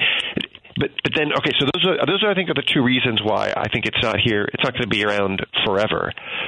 But again, circle back to my initial point, which is that it can do a lot of damage in the interim, and even when it is on its out, our ability to restore democracy, bring the country back together, cultivate some trust, be able to begin to speak meaningfully across difference. That's going to take some time. Okay, I have more questions. As we wrapped up our conversation, Rex Hupke and I were having some fun trashing Ron DeSantis. So I want to talk to you about other parts of the Republican Party when we come right back after this. Take Joan Esposito, live, local, and progressive with you on the go by using the TuneIn app on your phone. Just search for WCPT 820. WCPT 820, Chicago's progressive talk, where facts matter. This is Joan Esposito, live, local, and progressive on WCPT 820. And I am joined by Professor William Howell, who is the Sidney Stein Professor in American Politics at the University of Chicago Harris School of Public Policy, a professor in the Department of Political Science and the College, and the director of the Center for Effective Government. Whew! It's a lot of stuff, isn't it, Joan? God, man, I hope they pay you for each and every one of those jobs. Because if so, then you are doing pretty well for a professor at a university. I told you Rex Hupke and I wrapped up our hour by talking about Ron DeSantis, who some people in the Republican Party think is Donald Trump only better. And yet a lot of the pundits who have followed his career say, you know, the only reason people like Ron DeSantis is because they haven't really been exposed to him. And that if he does try to take the national stage and really shows people who he is, that his popularity will probably drop. One of our listeners texted in or talked to Andy Miles back at the studio and said, you know, sort of like, why are we counting Liz Cheney out? I think that there's definitely a future for Liz Cheney, but I don't know that it's 2024. Do you think the Republican Party could possibly embrace her that soon? I'm with you in being a little skeptical of that. There's nothing about the Republican Party that has reckoned with the content of Trump. I think to the extent that he's on his way out, which would open up a space for a Liz Cheney, it's because he doesn't pull as much political weight as he did before. It isn't because they have, you know, reread the historical record and said, boy, that was a terrible, terrible mistake and we must mend our ways. And I think the attraction of somebody like DeSantis is somebody who can offer a lot of outrage and can push some of the similar buttons, but without all of the illegality and without the antics and the nonstop need for personal affirmation and a greater level of discipline. And he's a smarter man. So, look, he has some strengths. I'm interested. I mean, do you think, like, the last midterm election was very good for DeSantis, and if anybody knows him, it's the people of Florida, and they reelected him overwhelmingly. So, okay, well, here's the thing, though. I think that the people of Florida are really a sort of a special group. Not necessarily representative of the rest of the country. And I think that as time goes on, I feel like we're seeing more and more of what you describe as antics from Ron DeSantis. I mean, this move recently to investigate the people who make COVID vaccines. I mean, all of the, you know, I mean, he was made terrible fun of when he went to some areas that were flooded, and he dressed like something out of GQ. He had these white knee-length boots on, and I don't know that I think that maybe he hasn't had a chance to share the full extent of his antics with us. I don't see him as, you know, people used to say to me, well, he's like Trump, only he's more dangerous because he's smarter. I don't know. I mean, we're going to open an investigation into the people who make COVID vaccines. How is that a winning gambit, except to the crazy people of Florida? Yes. Yeah, well, I mean, for a long time, we thought about Florida as being a swing state. It's less and less so, but it's still, you know, it's still in the uncertain column, and he's done awfully well there. So, but I take your point. Florida is certainly shifting red, and things that play well in one state do not necessarily play well on a national stage. So it would be much too premature to say, well, Trump's out, DeSantis is in. And also we shouldn't count Trump out. That, yeah, bad. Exactly. A lot of legal problems, but.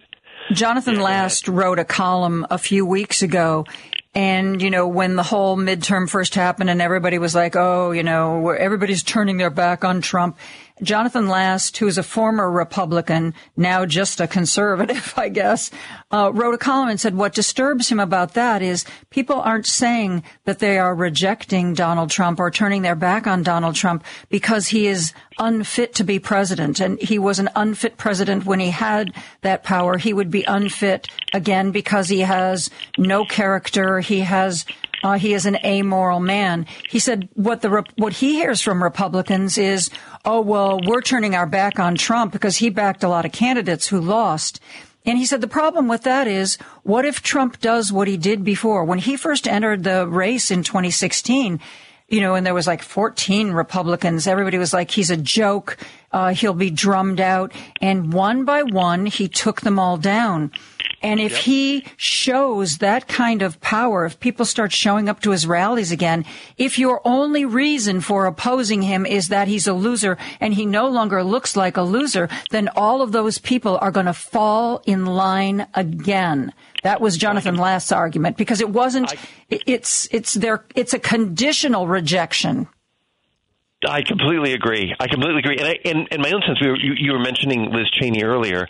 I think there needs to be something of a reckoning within the Republican Party wherein there is a substantive rejection, a repudiation of Trump and Trumpism in order to open up space for somebody like her to step in and provide some real leadership. And as long as the rejection is qualified and only relates to the sway that Trump wields or not electorally and doesn't have anything to do with the content of his rule or the nature of his character, it's hard to see how she's going to get traction within the party. It's the party that altogether repudiated her, despite having just superlative conservative credentials. I mean, she is conservative to her core, and yet the party just this year booted her out. So the idea that she's going to make a quick turnaround seems unlikely.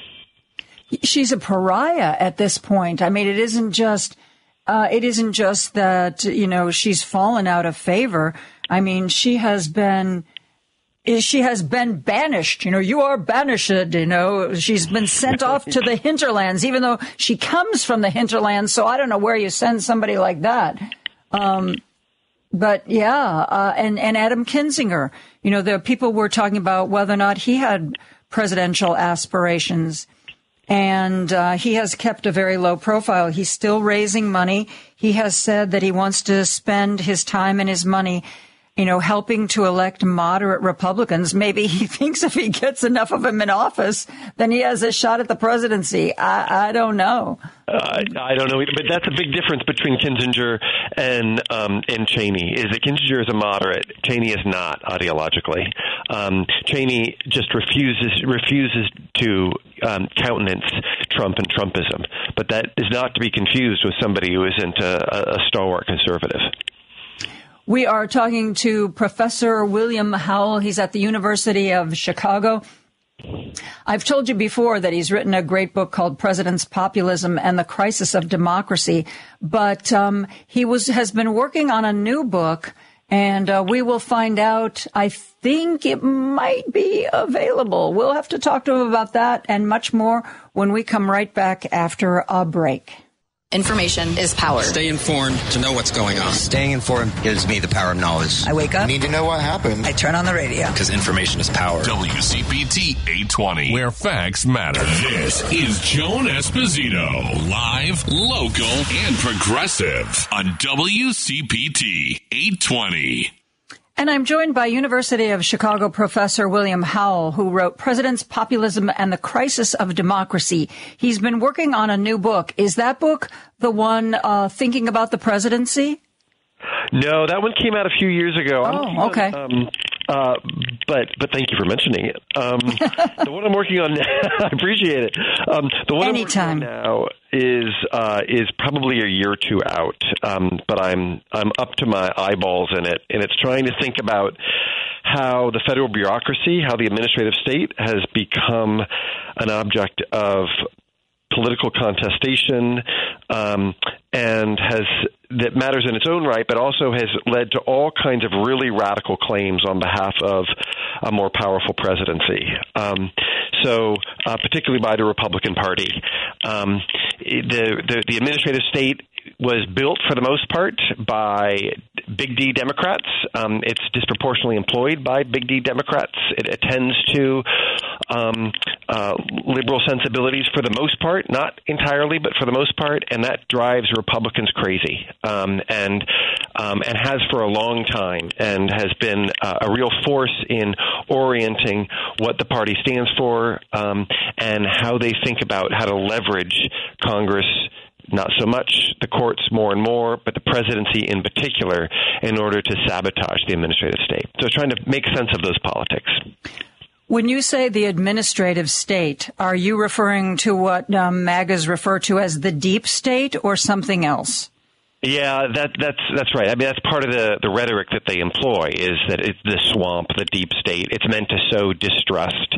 I mean simply the federal bureaucracy, which is, employs millions of people to do all kinds of basic tasks in order for our government to run, in order for laws to be implemented. It's a feature of all modern states. There's, to my mind, nothing nefarious about it. We can disagree about the purposes of any individual agency, and we can talk about how efficient or inefficient it is, or how its performance might be improved. But yes, when I say the administrative state, I mean the bureaucracy, the arm of the executive branch that actually implements the laws that we enact democratically. The people who many months ago Donald Trump said that if he got reelected, he would fire all of them and only put Trump loyalists in literally every civil service position, whether it was a political appointee or just regular civil service. It was going to be all Donald Trump lovers all the time. He hasn't said that recently. He also hasn't gone after the deep state recently, but I figure that's just because he's getting warmed up. And how do you feel about Hunter Biden's laptop? Is that the thing that we should be worried about when we think about the health of our democracy? Yeah, it's something, isn't it? Well, it's like the Republican Party, at least the most or the more radical conservative parts of them. They grab on an idea, whether it was Benghazi with Hillary Clinton, and most people, unlike you, unlike me, they don't spend a huge amount of time thinking about this, reading about this, getting all the details. So you can really obfuscate. You can create this cloud of doubt, and you can, Hillary Clinton. I'm not sure, William, but I'm pretty sure she killed 1,000 people in Benghazi, or she led to their deaths. And I think the same thing is true of Hunter Biden's laptop. And what's going to be on it? Well, it depends on who they're talking to. Is it going to be bad things about Donald Trump? Is it going to be conspiracies? Is it going to be illegalities? It doesn't really matter. It's like they create a boogeyman. And so many people, I can't tell you, you would think, well, most people don't buy into that. But I sometimes still get texts from people who are listening to me who want to know about Hunter Biden's laptop. Yeah. It's very frustrating. There are many reasons to lament the current state of democratic discourse, and our inability to just train our attention on real problems. And it turns out there are real problems. There are big challenges that our country faces, and we ought to. And the way to attend to them isn't altogether clear. And there are meaningful and very legitimate debates to be had about how to proceed. But the decadence of immersing ourselves in the discussions about Hunter Biden's laptop when we face down things like a climate crisis, rising inequality between the rich and the poor, a broken immigration system, a healthcare system that we pour way more into than we get out of. These are profound and enduring challenges, and liberals do not have all the answers, nor do conservatives. But boy, we would do well to get together and try to find ways to talk about them meaningfully. But instead, there are, these arms that reach us and pull us into the gutter. When you think about the health of our democracy and what stands in the way of us making headway. This is certainly one of them. I want to talk to you about the new Congress that is going to be taking shape.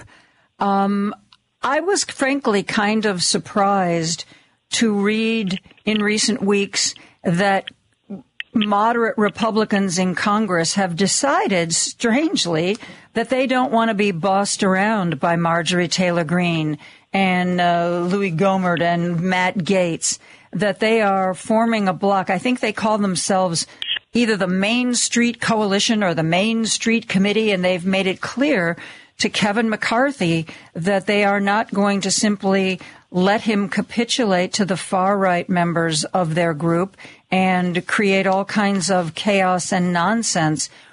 But I think that we are, especially because the Republicans have such a slim majority, I think that it's going to be really chaotic. And I don't see how Kevin McCarthy or anybody could ride herd on this group that we have coming into Congress. What do you think? How do you think it'll shake out? Well, I think you're right. Look, the parties don't all, walk in lockstep, and they're not all of a piece. And there are deep divisions on both parties, frankly. But when you've got some people who aren't just ideologically extreme, but who are downright crazy and anti-democratic on your right flank, and you need almost all the votes within your party in order to advance an agenda, it's going to be profoundly difficult. The party would do well to clamp down on the far right, because I don't think in the long term it certainly doesn't serve the country's best interest. I don't think it serves the Republican Party's best interest either. And yet, there's a reason why Marjorie Taylor Greene was reelected and continues to attract a ton of attention. What is it? Please, dear God, explain it to me. Well, I think there are two pieces. The one that we're familiar with, and we on the left are more comfortable with, is that the Republican Party is an anti-democratic party, and she channels a lot of anger and distress and rage, and there's an appetite, there's a following for that. The attention that's given to political actors is a function of what everybody, what everybody decides to talk about and train and set their sights on. And on the left, we too tend to, when we think about, well, what's the face of the Republican Party? It's easier for us to say, look at the crazies on the far right and to talk about them, because the voice of moderates who would challenge the left in important ways are, well, that's a harder kind of group to grapple with. It's easier to dismiss the far right, and there are electoral advantages associated with doing so. We saw this in Michigan, where Democrats put money behind the really crazy far right people because they thought that they could win politically against them, which was then breathing life into that flank. So I'm not trying to say that Marjorie Taylor Greene is is born of the Machiavellian sensibilities of the Democratic Party, but I do think that Democrats could play a part in also looking past her and finding ways to lift up and speak to moderates in the party with which they disagree.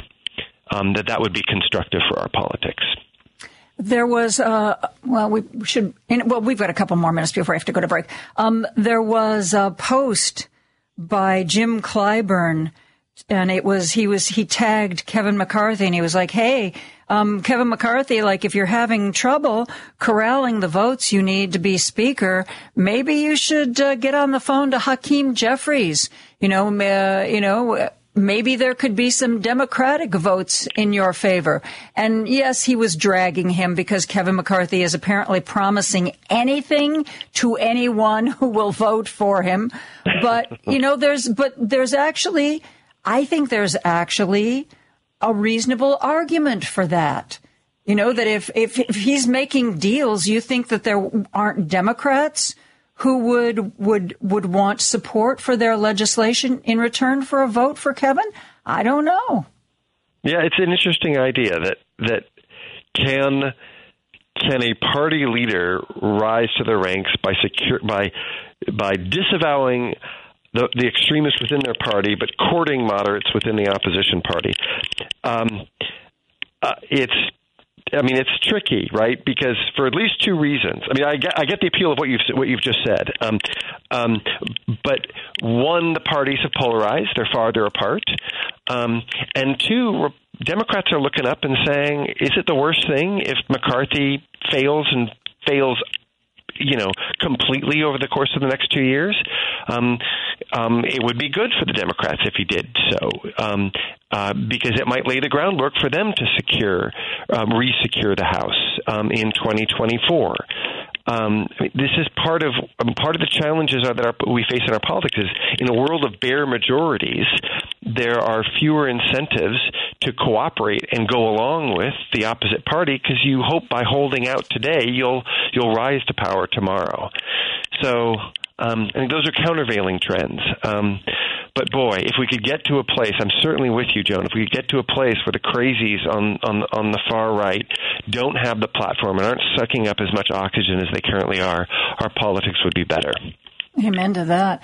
William Howell and I, he's a professor at the University of Chicago. We are going to continue our discussion about politics right after this.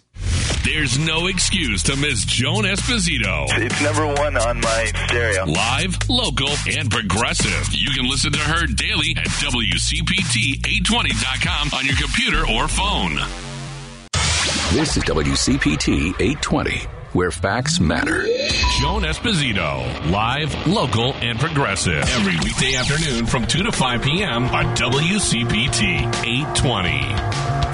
I am joined by University of Chicago political science professor William Howell, and we have been talking about what I think is going to be a very chaotic 2 years in the House of Representatives as Kevin McCarthy tries to bring together a wildly varying sections of his party in an attempt to move forward. I think it's going to be a bit like herding cats. And it makes me wonder if I almost said what Jim Clyburn posted in jest, but it almost makes me wonder if you were Kevin McCarthy, would you rather get nothing done, or would you reach out to Democrats to get enough votes to get something done, knowing that the right-wing parts of your party are going to draw and quarter you for doing anything in a bipartisan manner? Tough call, right? Like, I'm not holding my breath that somehow he's going to be introducing a whole lot of moderate legislation that then is going to get traction in the Senate and also secure the president's signature. I mean, remember, the Democrats retain control of the Senate and occupy the White House. And so the idea that they're going to come in with a robust legislative agenda that has much of a future is pretty unlikely. What they can do, and what will be less divisive within their ranks, is to launch hearings and investigations into all the atrocities, real and imagined, committed by Biden and the Democrats. And so I suspect a fair bit of the agenda in the House over the next couple of years is not going to be around crafting legislation that stands much of a chance of being enacted, but rather unearthing perceived failings and atrocities and scandals committed by our sitting president. But the moderates seem to understand that chaos, because these investigations aren't going to go anywhere. You know, who knows if they would have even gone anywhere if they'd have gotten control of the Senate as well. But, I think the moderates see the kind of pot banging, screaming out the window chaos that a Marjorie Taylor Greene seems to want to bring to Congress as something that hurts their reelection chances. And if you want to get to the nitty-gritty, you get to what either helps me get reelected or hurts me when I want to get reelected. I don't know. I just don't know how much of that nonsense the moderate Republicans, I don't know how much they're going to tolerate, and I also don't know if they have the backbone to publicly stand up and repudiate it. It's a toss-up. True, but the critiques and investigations need to just assume the tenor of the crazies. It can also be something like, trying to figure out what the fallout of our withdrawal, our botched withdrawal of Afghanistan, unearth what the costs of that were for the Afghani people. Something like that, right? Mm-hmm. And something structured in a way to satisfy the crazies, but that also the moderates don't necessarily feel is the kiss of death in participating in. And that call out a president who promised that when he ran in 2020 that he was the one who could finally bring the United States back onto the international order and advance our interests abroad, and just sort of chip away at his standing. It wouldn't be, it wouldn't lead. Would it lead to something tangible? Probably not. Certainly wouldn't lead to an impeachment or anything like that. But it would sow doubt and underscore the costs of decisions made by an incumbent Democratic president, and that might be good politics for McCarthy. Because yes, I think both the extremists and the moderates within his flanks would sign on to that, and it chips away at the appeal of the incumbent Democrat. Mitch McConnell implied some time ago that if the Republicans didn't take back the Senate in the midterm election, that he might just retire because, as he's said, it's no fun not being the party in charge. I haven't heard him say anything or make any noises that is still on the table. What do you think he's going to do? I'd be surprised, wouldn't you? I mean, the table is set in 2024 for the Republicans. That isn't to say that it's in any way guaranteed that they're going to claim the Senate, but there are a lot of tough seats that Democrats are going to have to defend in 2024, and so the Republicans may well secure the Senate. And don't you think Mitch McConnell is going to want to be the one who's going to, particularly if somebody other than Trump is running for the president and maybe wins? Mitch McConnell's going to want to be there. He is no populist. He's no fan of Trump, but he's a decided conservative and a stalwart of the party. So if there's a President DeSantis and that the Senate gets control of the Senate, boy, I'd be surprised if Mitch McConnell didn't want to be the one who's running it. Yeah, I suppose that you're right about this. I haven't, in my career, I've watched politics, but I haven't paid much attention to ages. It seems like we have an awful lot of seriously senior citizens in government. I don't remember a time when there were so many 80-year-olds. I mean, Chuck Grassley is practically 90. Nancy Pelosi, Dianne Feinstein. The list goes on and on. Our president you probably know more about who's been in office and what the demographics have been. Are we at a particularly strange time with regard to octogenarians, or have they always been there in great numbers? No, we are. I mean, we've always had a few people who are, wheeled around and who. Well, Strom Thurmond, they were like voting on his behalf when he was in his 90s. Right. I think he lived to 170, and he was, So yes, there have always been, but we have a gerontocracy right now. That the leaders of up until recently in the Democratic Party, both parties, were considerably older than the median House or Senate member, and that the proportion of people 70, 75 and up is just much higher than it's been in the past. And so, a generational change awaits. And I guess the thing that it concerns me is that, running the House and maintaining a coalition within a party is really hard work. And you do well to invest in talent. And And when the people who hold the reins have been around for a very long time and are unwilling to pass them over, it can spell trouble. So to my mind, it was not just gracious, but decidedly within the Democratic Party's best interest for Pelosi to step aside and to let some younger folks step forward. Were you surprised, though, that she didn't completely leave? I mean, supposedly, once you get a taste for running things, just being one of the rank and file isn't as charming as it was previously. Yeah. Or do you think that maybe people asked her to stay on? Because I know that she's very respected. She's a strategic thinker. She knows how to get things done. Do you think it was a request from other members that, hey, stay on one more term? Well, I mean, they lost the House, so she would be the minority member. And so stay on one more term as the minority leader, a whole lot less attractive. And when you're as old as she is, I think you recognize that this would be a very natural time to step back. But let me push it back to you and to say, is this in the best interest of the Democratic Party? And how? And there's Pelosi, but there also is Biden.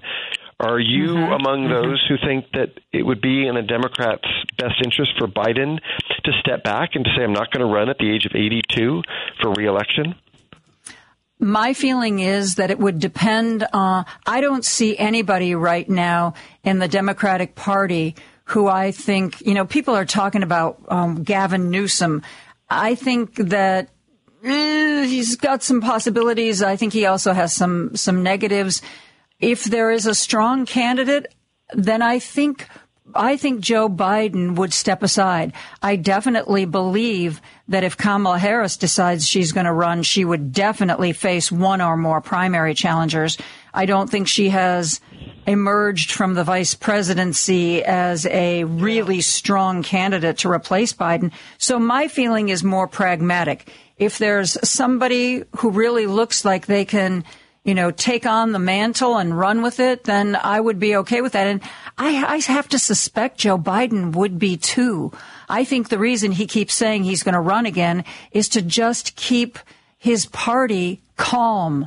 Let's not look at 2024. Let's focus on what we're doing now. I don't know. I could be wrong. Yeah, it's a hard call. The way you get talent is you cede space to people who may not have all the skills today, but when they're given a chance, they step in and they grow and they demonstrate that they have skills that maybe we don't recognize now. Well, we've got 2 years for that to happen. Sure. William, thank you so much. The time goes so fast when I talk with you. Thank you for being here. Always appreciate it. That's gonna do it for me. Driving it home with Patty Vasquez is up next. I will see you tomorrow at 2:00. Until then, have a great evening. Stay safe, my friends. Good night.